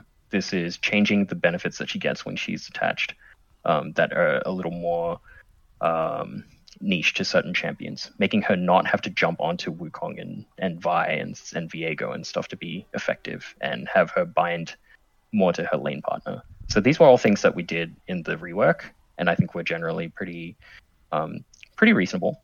I think they've gone relatively well, and the thing that was just a problem was that when we did these changes, she released Overpowered, and she kind of sat like that for a few patches. So I think that was the main problem. We should have just taken her back down, because we were like, oh, well, what? Maybe she's okay at 50% win rate, but it turns out that she wasn't. So she's hovering closer to 47 now, and that's totally fine. That's totally fine for a champion to sit at if she's not going to see a lot of pro play, which at least early indications for 13-12 are that she hasn't been seeing much play at all. So signs are promising, at least. Is this a is this a possibility, Phroxzon? Ever is there a world where again, Yumi might be this specific case where Riot say we're actually going to ban a specific champion in Master Tier Plus or Pro Play? Was that let's say if your intention of the champion is literally just this is a new player champion? Is that a thing that you guys would do or consider, or is that just never going to be on the cards? I wouldn't say never, but I would say it's very close to never. We highly value a regular player being able to log into League of Legends and watch Faker play a game, and the game that they are playing is the same as the game that Faker's playing, right? And, that's one of our very core values, and so I feel like that would be, directly undermining it, because it's always the first one, right? Making that first decision is always the most difficult one. As soon as the precedent's set, then it's like, okay, well, let's now disable this person and disable this person and whatever. So we have to have an incredibly high bar to be able to disable any champion for any skill bracket. And I don't think even at her worst, Yumi or Zeri were particularly close to that. The only close to reworking for sure, but not disabling. Yeah, because that's the only other thought I had. The only other thought I had was, when we were going through this conversation, was I wonder if it would be possible to have different iterations. Like, how in ARAM, you have the different stats for a different champion. You're talking about as in pro play, they could utilize the 8-second passive thing on Yumi. I wonder if you could maybe disable that altogether for normal games or people that are below level 30, or there's slight alterations made to the kits to simplify their identity or their decision making fatigue for the new beginner players. So you're not really removing the champ; they're still playing the same champ, but they're simpler in a way. Would that ever be something that Riot would consider? I think we wouldn't consider it on the kit level, but we might consider it at the map level, if that makes sense. So I could very easily see a situation where it's actually, Summoner's Rift is just too complicated. At a baseline, Summoner's Rift is just too complicated. So let's make a simpler, more streamlined version of Summoner's Rift. I could certainly see that being a learning thing, and it's just a different queue, right? It's learning queue or something. And the map is simplified. Maybe it's a bit smaller. Maybe the towers deal less damage, similar to Dota's easy mode. I don't know if you guys played Dota before, but we learned a lot of games with 3v3s, Twisted Tree Line. Yeah, we played 3v3. We played a lot. That's how we probably learned a lot of the game through Twisted Tree Line. which is Yeah, interesting. but I think we wouldn't go so far as to change the actual functionality of the champion between queues, even between ARAM and SR. But I think like for Yuumi, like it's, you know, like if this doesn't work, then it's like, okay, well, I have a pretty strong suspicion that what we have right now, the kit as it's currently constructed with a bit of tuning, will be able to get there. Like it'll just be able to sit at 46, 47, and she'll be completely fine. And the people who like to play Yuumi will play her, and she'll be great for new players. And I think that's a fine spot for a champion to sit. If this doesn't work and she still is a pro play staple for whatever reason, then, you know, we might have to consider, okay, well, this attach, you know, we've done the best that we can with it, but maybe she just has to play more like a normal support champion. Maybe, right? Like, it would at least be on the table. It would be something to discuss, because the current attach mechanism, we've kind of pushed to the limit in terms of, like, using all of our, you know, expertise to try and everything the Arsenal. You tried. That's what I'm saying. Like, Yeah. is there a point where it's like, this is just not working? We've got to do some drastic things that we've never done in League before with this champion. Yeah, but I have reasonable confidence that the current one, like, we have factually resolved a good amount of the issues that were not present before, like the whole her jumping onto Wukong or like Viego or whatever. Like, doesn't really You did a happen as really much. good job of that. Like, I don't see like Yuumi Kane ruining a game. Yuumi Hecarim and Yuumi stuff like Hecarim. that. Yeah. Like that's really, really good. right. And her Q is a lot more dodgeable. Her laning phase is a lot more abusable. Like, her ult doesn't root you anymore. This type of thing. Like, her playmaking ability is like pretty significantly reduced. She just does play more like a very typical enchanter now, which has its weaknesses, right? Like, if you catch her out, you know, they're probably going to die, right? Unless they're in Zeri, but that's a different story. Yeah. So do you want to get to the gameplay stuff, Nathan? I wanted to talk about another support champ, the recent Milio release. We talked about in our last episode how you intentionally make champions super overtuned when they get released, so then people can play them, so you can get stats, so you can like work your way backwards. Well, we release them at what we think is an appropriate balance level. We try to. We used to release them overtuned, but now we try to release them at what we think is about balanced, or at least at about balance that will like teach us something, right? Like, what we suspect is balanced, knowing that we might need to change a certain thing. Like, for example, Milio has pretty good damage for an enchanter, while also having some, you know, very best in class enchanter outputs like range extension and the cleanse, right? And so it's like, can these coexist on a kit? Like, we're not sure. We're not intentionally releasing them overtuned, though we have a suspicion that if there's something's going to be a problem, it might be a combination of these three. So that's, you know, like, we don't know. Like, and, you know, we have a strong suspicion, but ultimately, at the end of the day, like, even though our internal testers are very good, right? Like, they're like mix of like GM challenger players, some of them, right? Like, they're not Faker, right? Like, Faker and Carrier are going to push this thing to the limits more than we could ever possibly do, right? So because support is really interesting, because it's sort of like the same thing with Yuumi Zeri. How, like, do you like think about when you release a support champion? Because Lucian Milio, that was very, very, very strong when in the initial release. Do you think about how this support champion introduced to the game is going to make it complement an AD carry? Like, is that something you think about? Yeah, we have to. Yeah.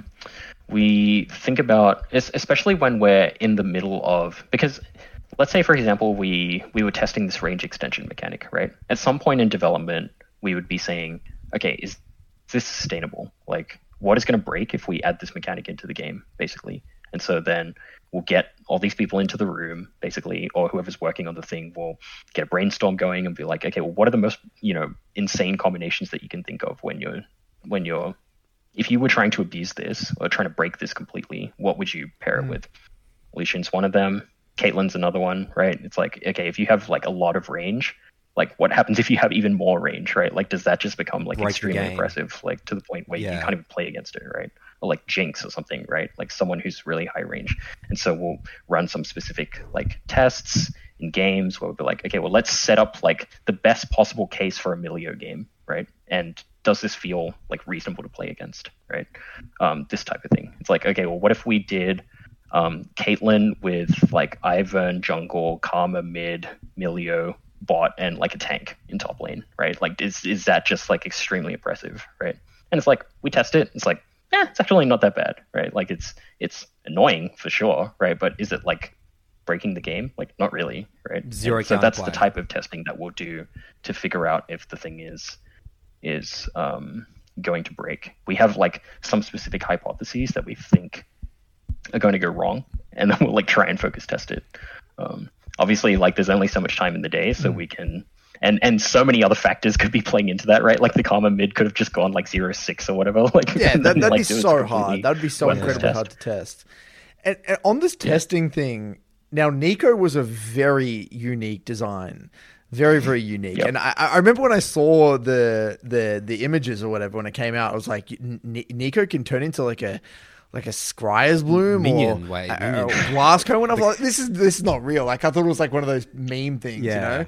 And when I saw it, I was like, wow, that's so unique. Like that's such a cool thing. And so you were thinking before, you were talking about that process before, how you kind of look, okay, what's like the most broken thing? Or how can we break the game with Nico? What was that experience like, kind of trying to break the game with Nico? And again, what were some of the fears you guys had about Nico? Or did you kind of see the whole passive as like a bit of a, not really the main aspect of the changes to Nico, and it's more of like a side thing? Like, well, we certainly thought that, we didn't think that the disguise changes would be as effective in pro play as they were. I'll say that much. Like pro players seem to be really bad at counting minions for whatever reason. And it's like, four melee minions? Oh, let me just like walk up to this. Just like get like destroyed by it. So that was one thing. Or like, let's say like a moving control ward. It's like, no one's possibly going to get fooled by this, right? But like, people were just like falling for it, right? And that was kind of cool. Like we never really expected that to actually manifest. At least at the tip top level. I think the changes, because Nico was always a strong laner, but she was just so impotent in the mid to late game that it was just kind of like, there wasn't much point getting the tempo in the early game or getting the lane control. But then as soon as we changed the ultimate, I think that's what made that was the big change to make it more reliable. That was the thing that actually pushed her over the edge, I think. And so, we were just like, okay, well, it's fine for her to have a good ultimate. She just doesn't need to have best in class laning phase to combo with that. And then I think she's in a good spot.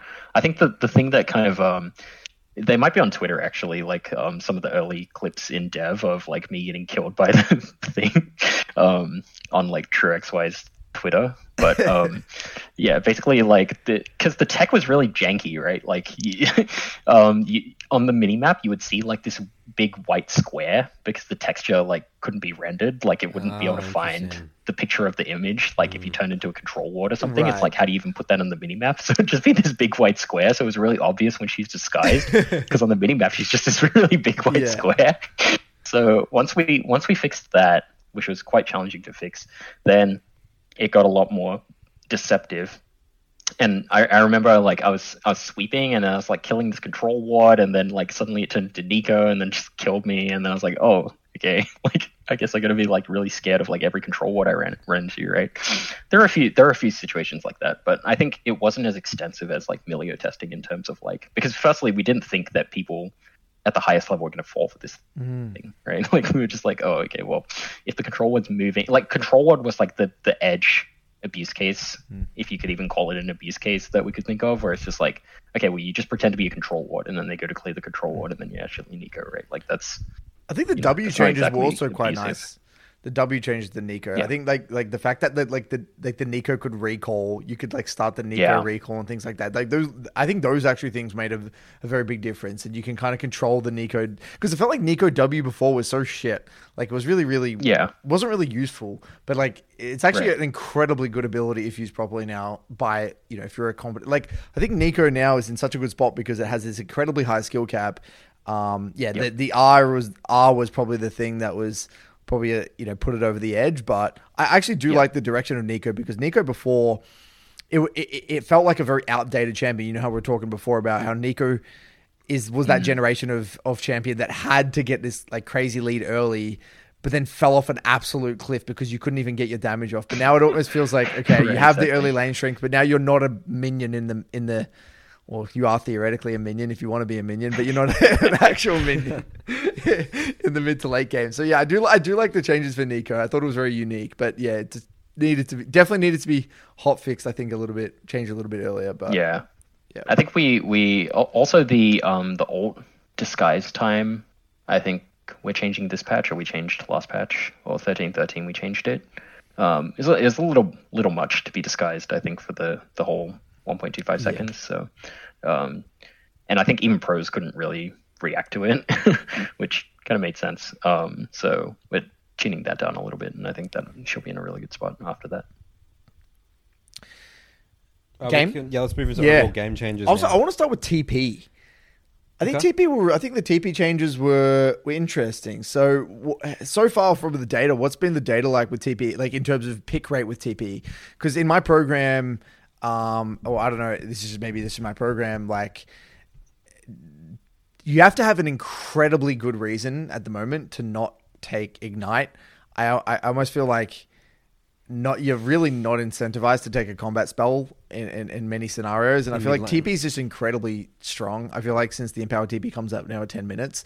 So where are you guys at with TP right now in terms of balance relative to combat spells, combat summoners? I mean, these are big changes. Like, how do you guys talk about these? These are like, that's a huge change. It's a massive change. Go from 14 minutes to 10. Like, that's that 4 changes minutes. the dynamic of the game. Like, I'm just bringing like, not even to get specific. Like, how do you guys make a decision like that? You guys sit on the table like saying, we want to increase the pace of the game. We want them to fight the second drag fight. Like, these are massive gameplay changes. Or you don't think so? So this was, the TP change was kind of brought about by thinking about top lane. Like, we were in a very bot focused meta at the time, and we thought, at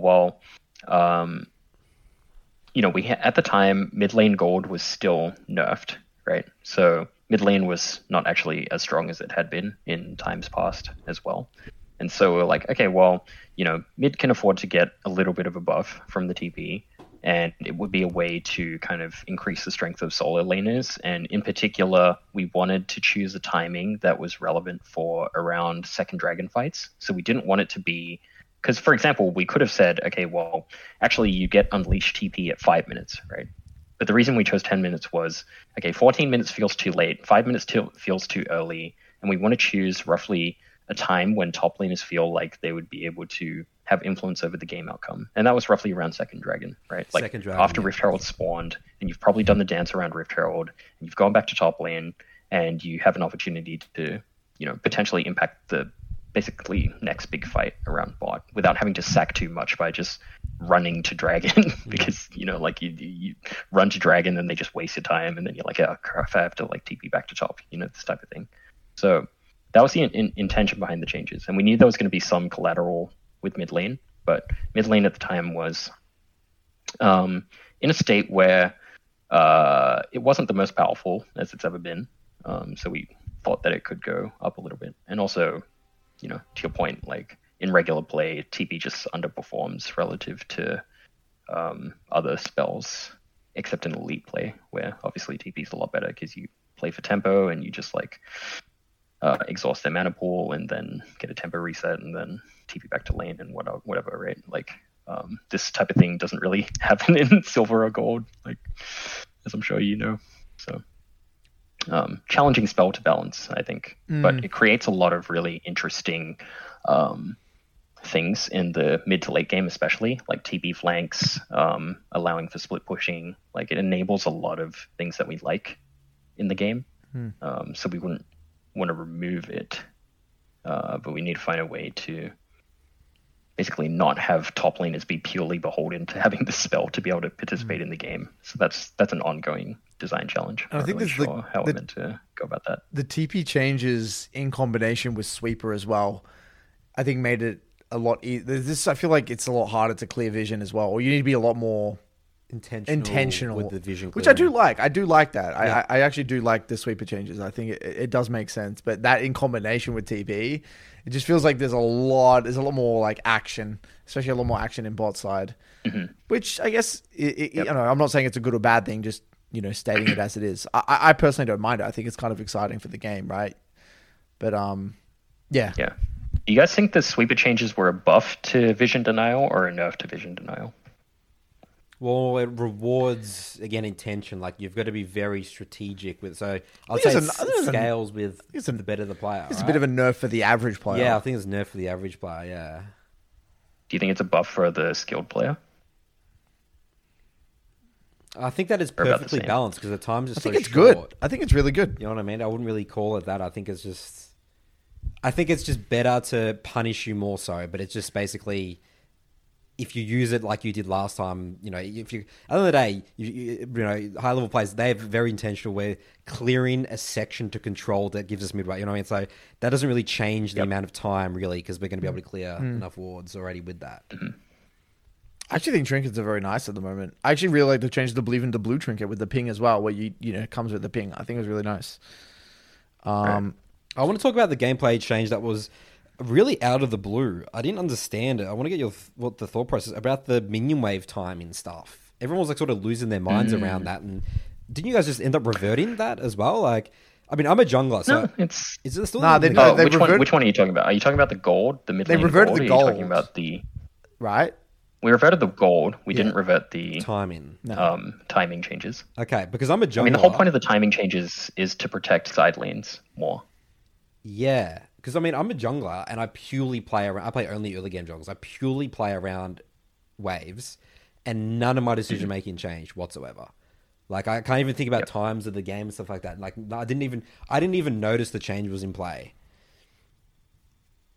I think it's an incremental change, right? Like, so the intention of the change is previously mid lane crashed first, right? So as a mid laner, if I'm stacking a wave or whatever, then I can crash my wave, move to side, and then by the time I get to side, their wave will be crashing. So it's just really optimal pathing for me because then the mid lane opponent is in a really bad position, right? With the change, if the waves are crashing at the same time, then if the top laner that's getting dived or the bot laner that's getting dived manages to clear the wave, they have more time to be able to avoid the gank. Basically, it's not going to, you know, if they're losing, it's still going to happen the same way, right? Because you know someone's still going to just be stacking a wave and crashing. Yeah, right? exactly. I feel like and they have control over that. But if you are winning your lane, you can prevent yourself from getting dived a little easier. You have like, I don't know, maybe 5 seconds more to be able to defend yourself. It's really a minor change in the grand scheme of things because in the majority of games, at least, you know, nowadays, you know, dives don't happen off one wave stacks anyway. They happen a lot of the time off multiple wave stacks. That's so a right. lot of the time, it doesn't really. I mean, I think people were over exaggerating that change when the actual notes came out because when I thought about it in practicality. In my games, when I'm looking at it, or even in the average game, even like in a platinum game, you look at dives, when there's one wave, the dive doesn't happen anyway, fizzles out. They get halfway, they realize that the wave's not big enough, and they're going to go back mid anyway, even before the minion changes. Dives were only going to ever happen when a lane, it was either in full control or they were taking such bad trades that you didn't need a wave, barely needed a wave anyway. That's right. You'll be able to make that dive anyway. You'd be able to for make 2 the dive HP. anyway. Yeah. So it's in my opinion, it was such a minuscule change, at least from a mid perspective, and what I've noticed in my program, it hasn't really changed. Like people who play roamers and people who don't play roamers, it's made no difference, at least from my perspective. Well, you said it's incremental, so are you guys looking to play with this more, like, because this is again really interesting. Oh, it's more in the sense that we didn't think. Well, one, if we changed it in a way that dives never happened on the side lanes, that would be bad. That's very bad. Yeah, we can't have because that. it's removing some strategy. Yeah. At the same time, if dives always happen, then that's also bad, right? So it's a middle ground. So like, let's say for example, the average play when you're stacking a wave and you're crashing it into top tower, you would have 12 minions, right? And with the change, maybe there would be 10 minions, right? And that might make the difference sometimes, right? Like if you're fighting back against the wave and you're trying to clear the wave, like let's say you're playing Scion or something, and you know they're pushing this 12 stack minion wave in, and with the change, it was instead of being 12, it's 10 minions, right? Maybe that buys you 1 or 2 extra seconds of them getting hit by the turret, right? So it's like it's an incremental change. Yeah, it's meant to help a very little small bit. things, yeah. And the other change that we did that because we felt like generally that people were getting dived too freely on sides. Like it was a little too guaranteed, like especially at optimal play. And the other thing that we did to kind of incentivize dive counterplay was that as soon as the minions get into turret range, they aggro onto the turret. Because one thing that would happen is, let's say you're the Scion and you're trying to fight back, you fight back, and then you draw the minion aggro, then the minions are just trucking you, right? So, that kind of felt off. If you're crashing a 12 stack minion wave into them, like, you also don't need to be hitting them with minion aggro as well. Like, we felt like that was a bit excessive in terms of dive strength. So we wanted to nerf that a little bit as well. So now when the minions go into the tower, they aggro into the tower.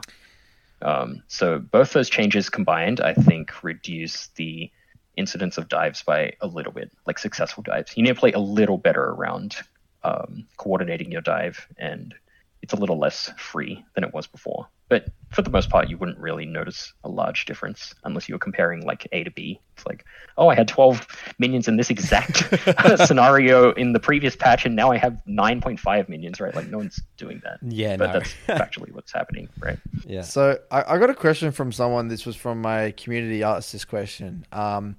How do you guys feel, right, about the cadence of balance changes in Season 13 so far? It's not the first time we've had a big mid-season patch, but it felt a little awkward having huge changes only a couple of patches before the end of the new rank split. Maybe it's hard to coordinate in advance around play schedules, the rank schedule, Riot, summer break, etc. But I'm mainly wondering if they have any learnings that will apply for next split or next year, or if they're just happy with the outcome. Yeah, so it was a little difficult to coordinate this year. Like, I think, like I said, the gameplay teams and the rank team are separate teams and requires some coordination to get that going. And we had intended because the whole point of like doing a ranked reset, ideally, is that comes with some gameplay changes, right? Like, that's why we reset the ranks at preseason, right? So you're playing a different game. So it's a little awkward if the changes come right before the end of the season, right before the end of the split. Yeah. Having said that, like, I felt like we had a good amount of time to stabilize. Like, if you're climbing now in this last week, like, it's pretty reasonable. Like, the patch feels all right.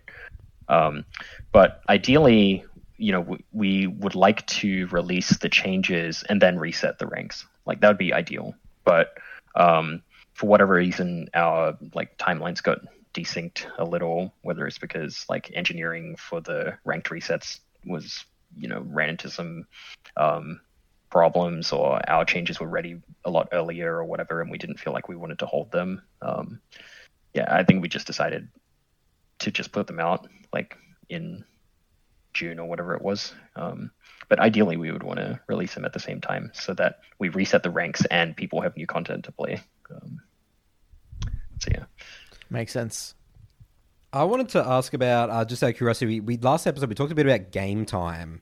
There was a big thing in MSI, a big topic. I wonder if this affects general play, solo queue play, where Jinx was really prevalent and stuff, and people were just winning games off one team fight. Like, you would just end the game. People just. Yep. Have you found game time lower at all in general? Or is that more? Game time has been very stable for the last, I want to say, year actually. Okay. It's roughly around like 29 minutes. Like 28 to 30 minutes is generally the sweet spot for like the average game. At high elo, that's quite a bit faster. Like, it can get down to like 25, 24 minutes on average. But then, for the average player, 28 to 30 minutes is about a good amount to have like a laning phase. Plates fall at 14. Then you have like some back and forth for when Baron spawns, and then you have like people are only realistically projecting threat in average games on Baron at like 22 to 23 minutes, so you have like I'm saying 9 minutes there, and then you have like 7 minutes after that, so like that feels like about reasonable. So I think we're pretty happy with that game time. At Elite, it's a little fast, I would say, for whatever reasons, whether it's like people are giving up and wanting to go next, or people are really good at snowballing leads, or a combination of both, or the champions that are played, like predominantly a lot more early game champions get played in Elite. And people are obviously not very good at closing out games in regular play. So combination of those, but I would say game time's in a pretty good spot overall, and snowballing's in a decent spot overall as well. I would say, though, with the Jinx thing, I think it was like those two T1 games that they were playing where they just like, aced them at the mid in a turret or whatever, and then they just ran in and ended. Like, it's cool to have champions that do that, right? Like, and I think that was a Jinx specific thing, because I think if you were to plug in Caitlyn or something, right, like they wouldn't end the game there. They would probably maybe get away with killing one Nexus turret and then enemy team would spawn, they'd have to back off. And it's kind of cool, for Jinx's thematic that she has a thing where it's like, oh, it's so explosive. Like the game is so explosive. Like, and there's ways you can play around it, right? It's like, don't go in 1v5 when you're the last person standing and you need to hold off the push against Jinx, right? Like that adds some interest to the game, like, so I think if it was happening with every champion, then yeah, that would be a problem. But I think because it was limited to just Jinx, like I believe the 2 blow through cases were only Jinx, I think it's all right. We did discuss some designs where we could prevent blow throughs, because I think generally speaking, especially in pro games, when blow throughs happen, it's pretty unsatisfying of an experience. Even though it's nice to, like blow throughs allow for comebacks. Like if you can think of it that way, like let's say your team is really ahead and then you like giga throw and you get aced in the late game. Like having a blow through in that situation is really cool, right? Like you're down 10k gold and you're like, oh, if we just ace them in one team fight, like we can win the game, right? And that's a cool experience, right? Like that's something that's really memorable. So if we were to change anything about blow throughs, we would lose those as well, which is like, is that worth it? Like I don't think so on balance, but maybe it's worth it. I'm not sure. Such a theme. This is like a theme throughout this entire episode and your entire job. It's literally like, okay, if we do that, what's going to happen on the other side? If we do this, what's going to happen there? It's literally the definition of just visualizing what would have happened if. Yeah.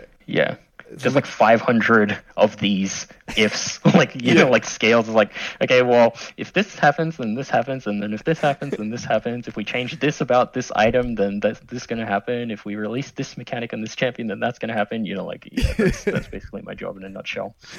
Yeah. And that's only the balance part. That's not even including, like, because right now we're deep in the, what do you call it? We're deep in preseason development right now. So it's just like, like 80% of my day is like preseason, like for the last like few months. So it's like, balance is like, it's important, but it's like, getting preseason, testing all of these different things. Cause the thing that you guys end up with at preseason is going to be version 55 or something, right? Like we'll have like tested so many different things by the time we release whatever we have, that is the actual challenging part of it. Like balancing it is a lot easier than actually designing it, in my opinion. And I was gonna ask, I don't think we should ask about the stuff about Emerald tier, and because that's not really his forte. Yeah, forte. Yeah. I mean, I think I actually have a curiosity in terms of about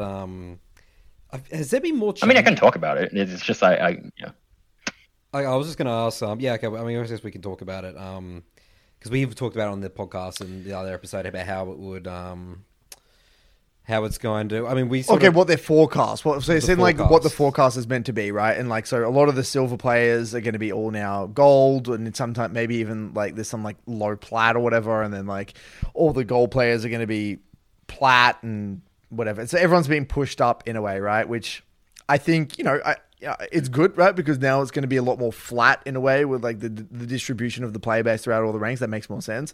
We're thinking of it from the side of, okay, what is the average player experience in their journey? Because we all know ranked is an incredibly emotionally taxing thing. Like when you get a rank or when you get LP, you lose LP, we're not logical about it. It's not like we're going to be like, oh, this is what Ryan intended, and I'm now this rank. It's like, no, we're going to be emotional about it, and then it's going to take some time to adjust. Like I think like the way we're viewing it is that there's going to be some adjustment period. There's going to be some happy people, not happy people, and it is what it is. And I feel like a month's going to pass and everyone's going to be happy chappy. The first month's going to be chaos.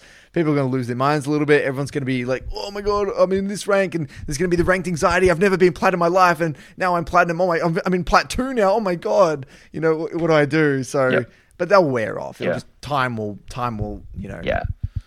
do its thing, really. I mean, for the most part, people are going to go up. I think it makes your jobs kind of a little easier in the sense that people are more frequently going to be reaching these milestones. So it's not like like I have so much anxiety about getting gold, like there's like, oh, well, actually, like during the season, you're going to go through silver and then through gold and then through plat, probably, right? And so it's going to having more frequent milestones just makes it easier for you guys as coaches, because in my opinion, at least, well, as a former coach as well, right? And it's like, if you have achievable goals, you can be like, okay, well, this is what a plat player does generally, and this is what a gold player does generally. And like previously you'd have to be like, well, this is what a gold 2 player does, right? Yeah. Like, this is just like it's just like some random it's arbitrary and it's like, so thing, different, right? like this, it becomes easier to break point like what people are doing. 100%, because there's such a big difference between like a Platinum 1 player and a Platinum 4 player. Like, it's ginormous, and it's currently staged. Like, or a D2 and a D4, like these massive jumps. Yeah. Well, the interesting gap that we talked about, we found, is that we think Silver 1 players are actually pretty good at the game. Yeah. And the gap between Silver 1 and like Iron and Bronze is like gigantic. Like, yeah. So to be clear, like, we've structured our program so we have like, well, it's like kind of like a below gold and above gold type thing, right? And coming in, we had no idea how to really conceptualize what does a Silver 2 versus a Bronze 3 really look like? And the conclusion that we've both come to, just in our own experiences, like, oh wow, a Silver 2 player is quite good at the game. Like, they're actually pretty good at the game. They're not what I would think is really even a beginner. Yeah. They're not even a beginner. Like, a silver player is not a beginner. They all know they know all the abilities, the abilities, champions, people, like, for the most part, identities. For the most part.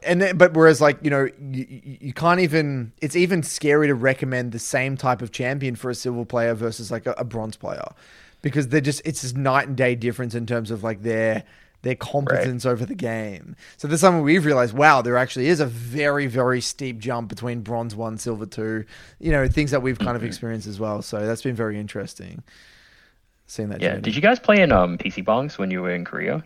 Yeah. Yep.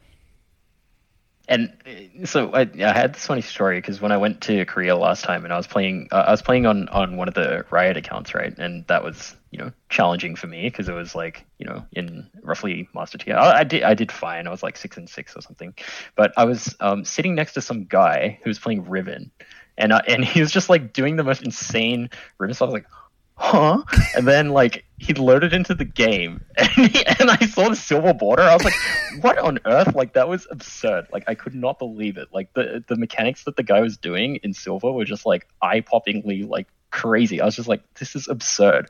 Then when I was playing in the games, I was like, oh, okay, I see. Like, everyone's 4 people are ganking this Jax while they're obviously posturing around Baron. And it's like we're in like Masters games where we're like all going to kill this Jax, and the enemy team just takes Baron. I'm like, what are we doing? Like, it just makes no sense. So it's like what's all hands interesting, no brain. Like, it's definitely the case. Because you've been around for quite a long time. You've been, playing League for such a long time. We've all kind of seen kind of the evolution of what a lower elo player is, in a way where, when we played, not everyone had good kind of mechanics. Like, you would think of like a gold player back, say season 2, season 3, they were mechanically not even remotely competent with the game.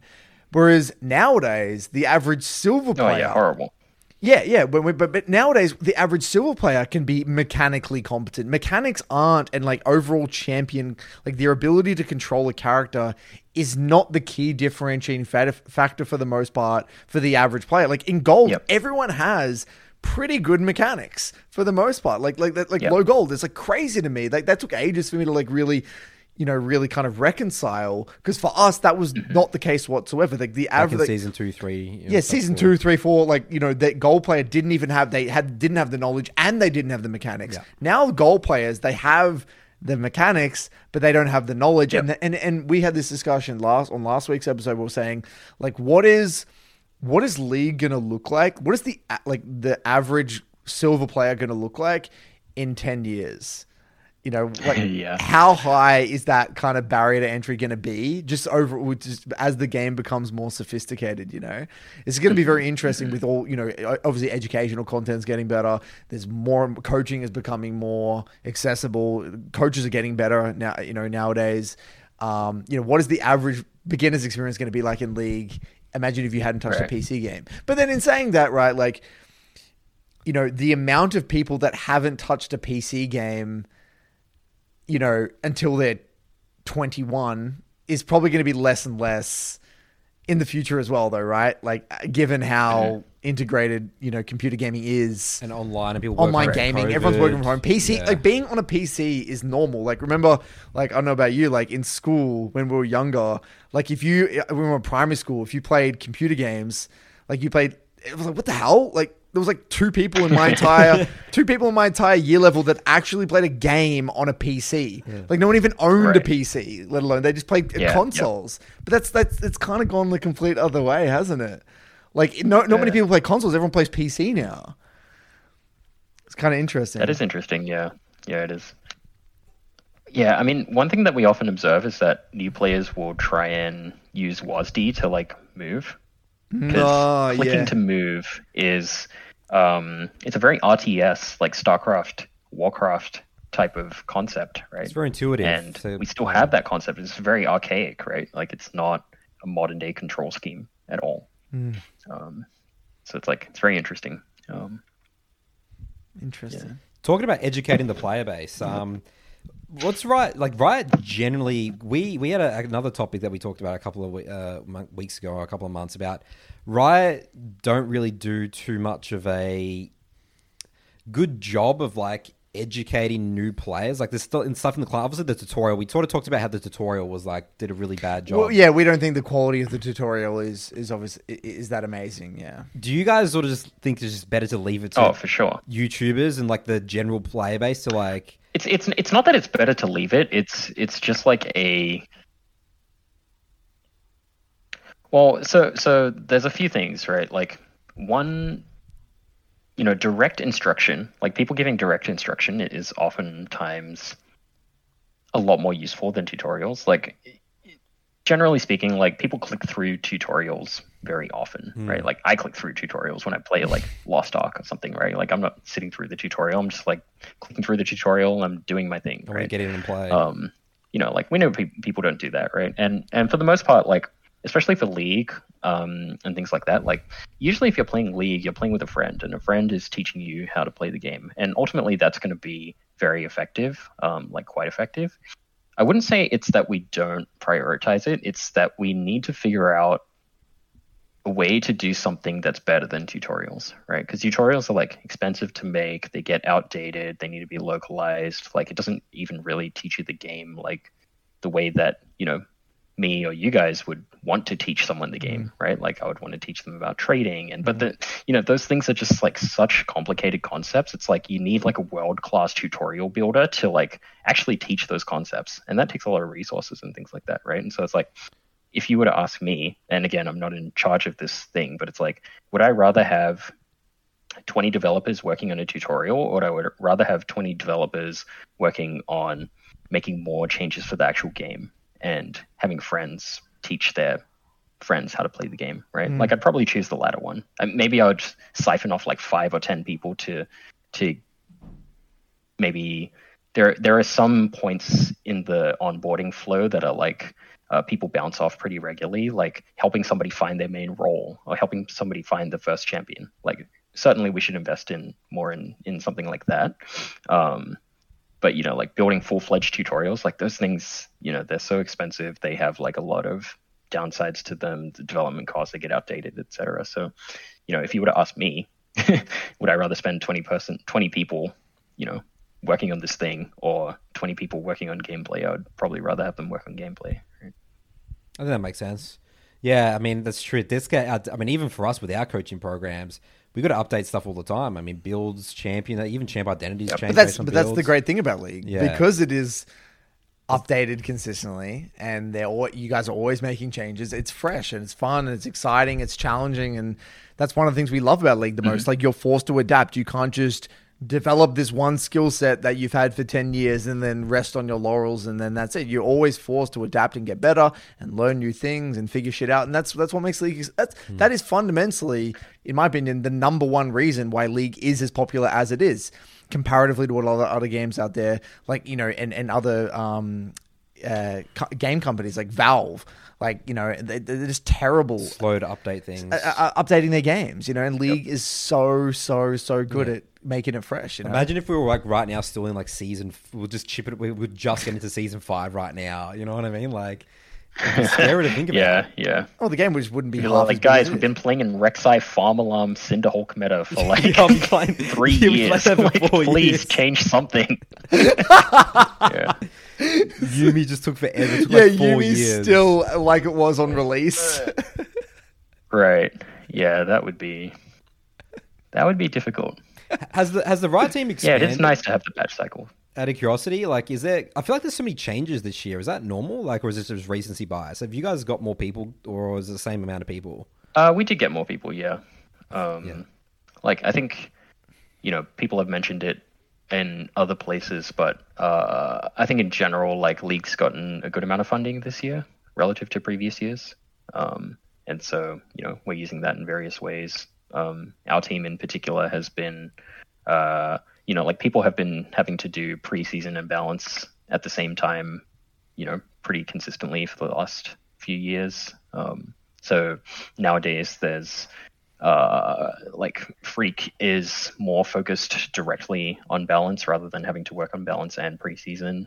I get to spend more of my time overseeing preseason directly as well as balance, like on the days that I need to think about balance. So in general, like, we have a lot more firepower to be able to handle both of those things and spin up new work streams as well and loan people out. So for example, like the new arena mode, like, we had the number of people that we were able to send a few designers over to help them build the mode, and then they would come back after. So we wouldn't have enough people to have done that in the past. Awesome. So yeah, Do it's nice. you want to It's a lot start more wrapping this one management up? overhead for me, but yeah, it's nice to have that amount of people. Do you want to start wrapping it up soon, Nathan? Yeah, I just wanted to ask about the jungle changes. Finish off with the jungle changes this year. This is going back again, like, just curious about all the changes, because I feel like this year was so many jungle changes, right? Like, I got some written down here. We obviously had the 20% counter jungle debuff that came in, and then you guys reverted. Rift Herald 1.5 plates, 2.5 plates. The path in, like, Red Raptor's Gromp is now sort of an obsolete path. Now it's Red Krug's Raptor is very intuitive. I like that change. I think that's really good. Where are you guys at with jungle? Like, what's going on? Are you guys happy with, I guess the big preseason change initially I'll start with is the clearing. Are you guys happy with the more simplicity of the clear? You think it's a good balance of simplicity plus there's a level of skill to it still?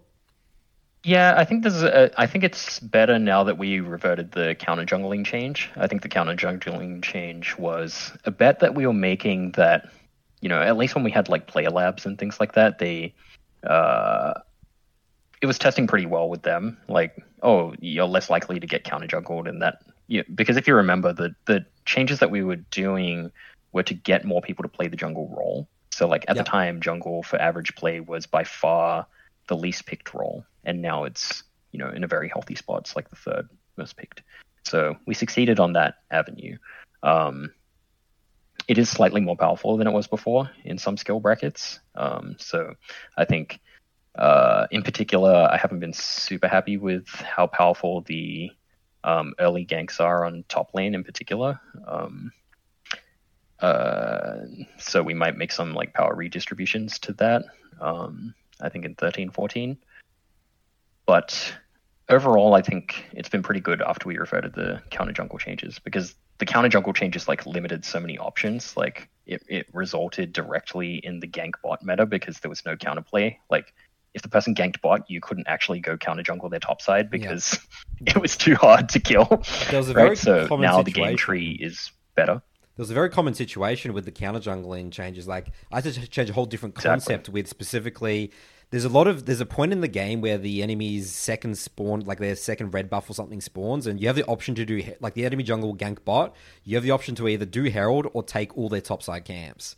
And before, it was, you always take, like, most of the time their topside camps because you just generate such a huge experience in goal lane, and it's very quick. But through that change, I have to completely change that concept. It's like, you actually have to take Herald. It's actually better to take Herald because it just takes too long to take those camps, especially for certain junglers. Right. Farming junglers were more able to do that. So, like, that had a huge impact on, like, this decision making in terms of jungle, and I really was not a fan of it at all. Yeah, we did not. Yeah, we didn't like how it was playing out. So, just went back on that one, and I think, that had a pretty drastic change in jungle popularity, actually, surprisingly. It increased by something like 5 or 10% just on account of making that change. Because then I guess people aren't getting counter jungled, and they're like, oh, that makes the role more fun or something like that. Yeah, I mean, it gives options back, right? Like you no longer felt like you just had to helplessly watch as your bot lane got murdered while you had no options like to do anything, right? Like, but I think, yeah, in general, I would say jungle's in a pretty good spot. I think the meta at the top level has been a little stale with Vi Wukong just being there all the time. There's a lack of carry junglers right now in competitive. Is that something you guys are looking at too much, or you're... Yeah, I mean, we buffed Lee Sin last patch. We buffed Nidalee. We nerfed Vi and Wukong, so I think that will help a little bit. Yeah. We were considering buffing Viego, but actually Viego's like doing decently well. I think Viego really loves the Triforce. Kindred's been really strong the last few patches. Yeah, Kindred, I would say, as a carry jungler. That's true. So I think, overall we're pretty happy with it. I think just early gank lethality is something that I think we kind of made a bit of a philosophical change with junglers not having to purchase items early, basically, and that allowed them to buy, double longsword in their first base, for example, and that increased their lethality in the early game by a lot. So I think we want to figure out a way to reduce that lethality somewhat. So we're going to nerf early red buff a little bit and see if there's any more places, and then give some power back in the more scaling portions of the role, because I think they're a little too influential in determining lane outcomes right now. Like, especially if you consider, comparing it back to like season 2 to season 5 or something, like season 2 to season 6, like junglers early were kind of like bots, right? Like, they bought skirmishes. They were investing their first 1,000 gold into an item that gave no combat stats, right? Gave us more they gold, were right? Way less lethal. Heart of Gold. Yeah, like you had to buy. No, you had to buy skirmish. Yeah, well, in season 2 you had to buy Heart of Gold, but in season 4, let's say, you had to buy Skirmisher's Saber. Right. Just helped you. In season 3, you had to buy Spirit Stone. Right. Where's and I think that was generally pretty healthy for the role. Wriggle's Lantern with the ward. Didn't it have a ward or something? That was... Wriggle's Lantern. That got nerfed pretty quickly, though, I think. I think it was overtuned originally, Yeah. But my point is that, like, in seasons past, junglers had to invest their first 1k gold into an item that gave no combat stats, and that basically reduced the lethality of early jungle ganks in the game by a significant amount. Whereas now, because you buy your jungle item with your first shop, and then you base, and then you buy 2 longswords, like, that's a massive swing in terms of, like... Yeah, it's a good point. I didn't think about that. That's true. Yeah, we're way stronger early on. First ganks are. Yeah, so I think that has room to come down a little bit. I don't know what we need to do to make that true. But I would say reducing that by like 10 to 15%, and then putting that power back into late game scaling, or like the gold that you get from like farming the jungle monsters or something like that, seems reasonable. Like, it would make everyone a little more happy. I think laners would be happier and junglers would be happier, because the benefit for farming camps would increase a little. So we need to figure out how to do that. I'm not exactly sure of the best way to do it right now, but it's something that we're looking at. All right, well, sort of lastly, Phroxzon, can you give us any teasers on the preseason? Is it going to be a big one or a small one? I will say that it's not going to be a small one. Interesting. But I won't say whether it's going to be a big one or a moderate-sized one. But it won't be a small one, yeah. Okay. Would you say that the last one was a small one? I would say last one's a small one, yeah. All right. That's good as a reference. It was just point. like localized to jungle role, basically. Yeah. I mean, we did jungle changes, and we did tank item changes. Those were the main things, I think. We did some mage item changes that... There was a few mage items, right? Only got shipped in 13.1. Was it Roa? We added Archangels. Archangels? And we added Roa. Yeah. Yeah. Well, thanks for coming on. I think that preseason was pretty good, but yeah. And thanks for taking the time again. It's our yearly check-in. Yep. See what Ryan's up to. Get the philosophy, get the thought process. Yep. And well, I mean, hopefully, maybe do a check in at the end of the year or something. I think this time of year is good because, I think preseason's like sort of a bit of a shit show. You know what I mean? And it's sort of like get into the middle. It's like what's the reflection of the preseason? How are we going? And what's the next couple of months going to maybe look like? You know, so I think that this time of the year is actually sort of the perfect time to do the check in and sort of see how everything's gone. Are you happy with the preseason and stuff like that? You know what I mean? Good point. Yeah. I mean, it's been a tumultuous year, right? Like we had Zeri, Yumi, we had, big mid-season changes. We had, preseason jungle changes and all of the role balance stuff. It's been a pretty interesting year. So much has happened. So much has happened in a short period of time. It's crazy. Yeah. It goes so fast. Or not really. It goes so fast. It's just a blur. It's like, and then it was like, the mage item changes, and then the jungle changes, and then there's Cassandra, and then Zeri Yumi, and then Asol gets added in, and then the Nico. It's just like a blur. There's just so much stuff that's happened. But it's good. Makes it exciting. Yeah. I like it. I think the game's definitely, I'm very, very happy with the game direction, I think. And everyone in my program, by the way, they all think that the game is really, feels really good, feels really balanced, and they're really happy with, the way the game is feeling overall. So, feels really diverse and really good. Keep it up, Phroxzon. I'm hoping to kind of communicate more with the community in the next few months. I think at least see how that goes. What would that look like? Is that more like YouTube content on the league main channels, or obviously you're big on Twitter. Reddit or? I don't know, a bunch of Reddit stuff, Twitter things. I do the patch preview stuff. I was thinking of doing kind of weekly Q&As and things like that. Oh, that'll be cool. Nice. Going more podcasts and stuff Sweet. With you guys or with other people that are not gonna just shit on us, basically. And I think it's nice with you guys because you guys obviously are pretty into the game, right? So we can talk pretty in depth about certain things, right? It's not going to be I don't know, I went to talk to some person that barely plays the game, right? I can talk about, hey, it's what it was in season 4, and you guys would know what I'm talking about, right? Yeah. Great. All right, any last words, Phroxzon? Awesome. Any shout outs or anything like that? Nope. All right. Beautiful. Good luck to all your students on the climbs, I guess. Awesome. Since you guys are packing it up, I'm doing my last push as well. Yeah, so. 10 days luck. left, I think. I'm recording, got 10 days left. So the last bit of grind in. Yeah, well, our message to our students is the work's days. done. We're not studying for a test. You know what I mean? Hey, it's not for him. This is it. All right. The last time. rush, the cram time. Cram time. All right. Yeah. All right. Catch you guys later. Catch you Thanks later, for coming Phroxzon. on, Have a Phroxzon. good one.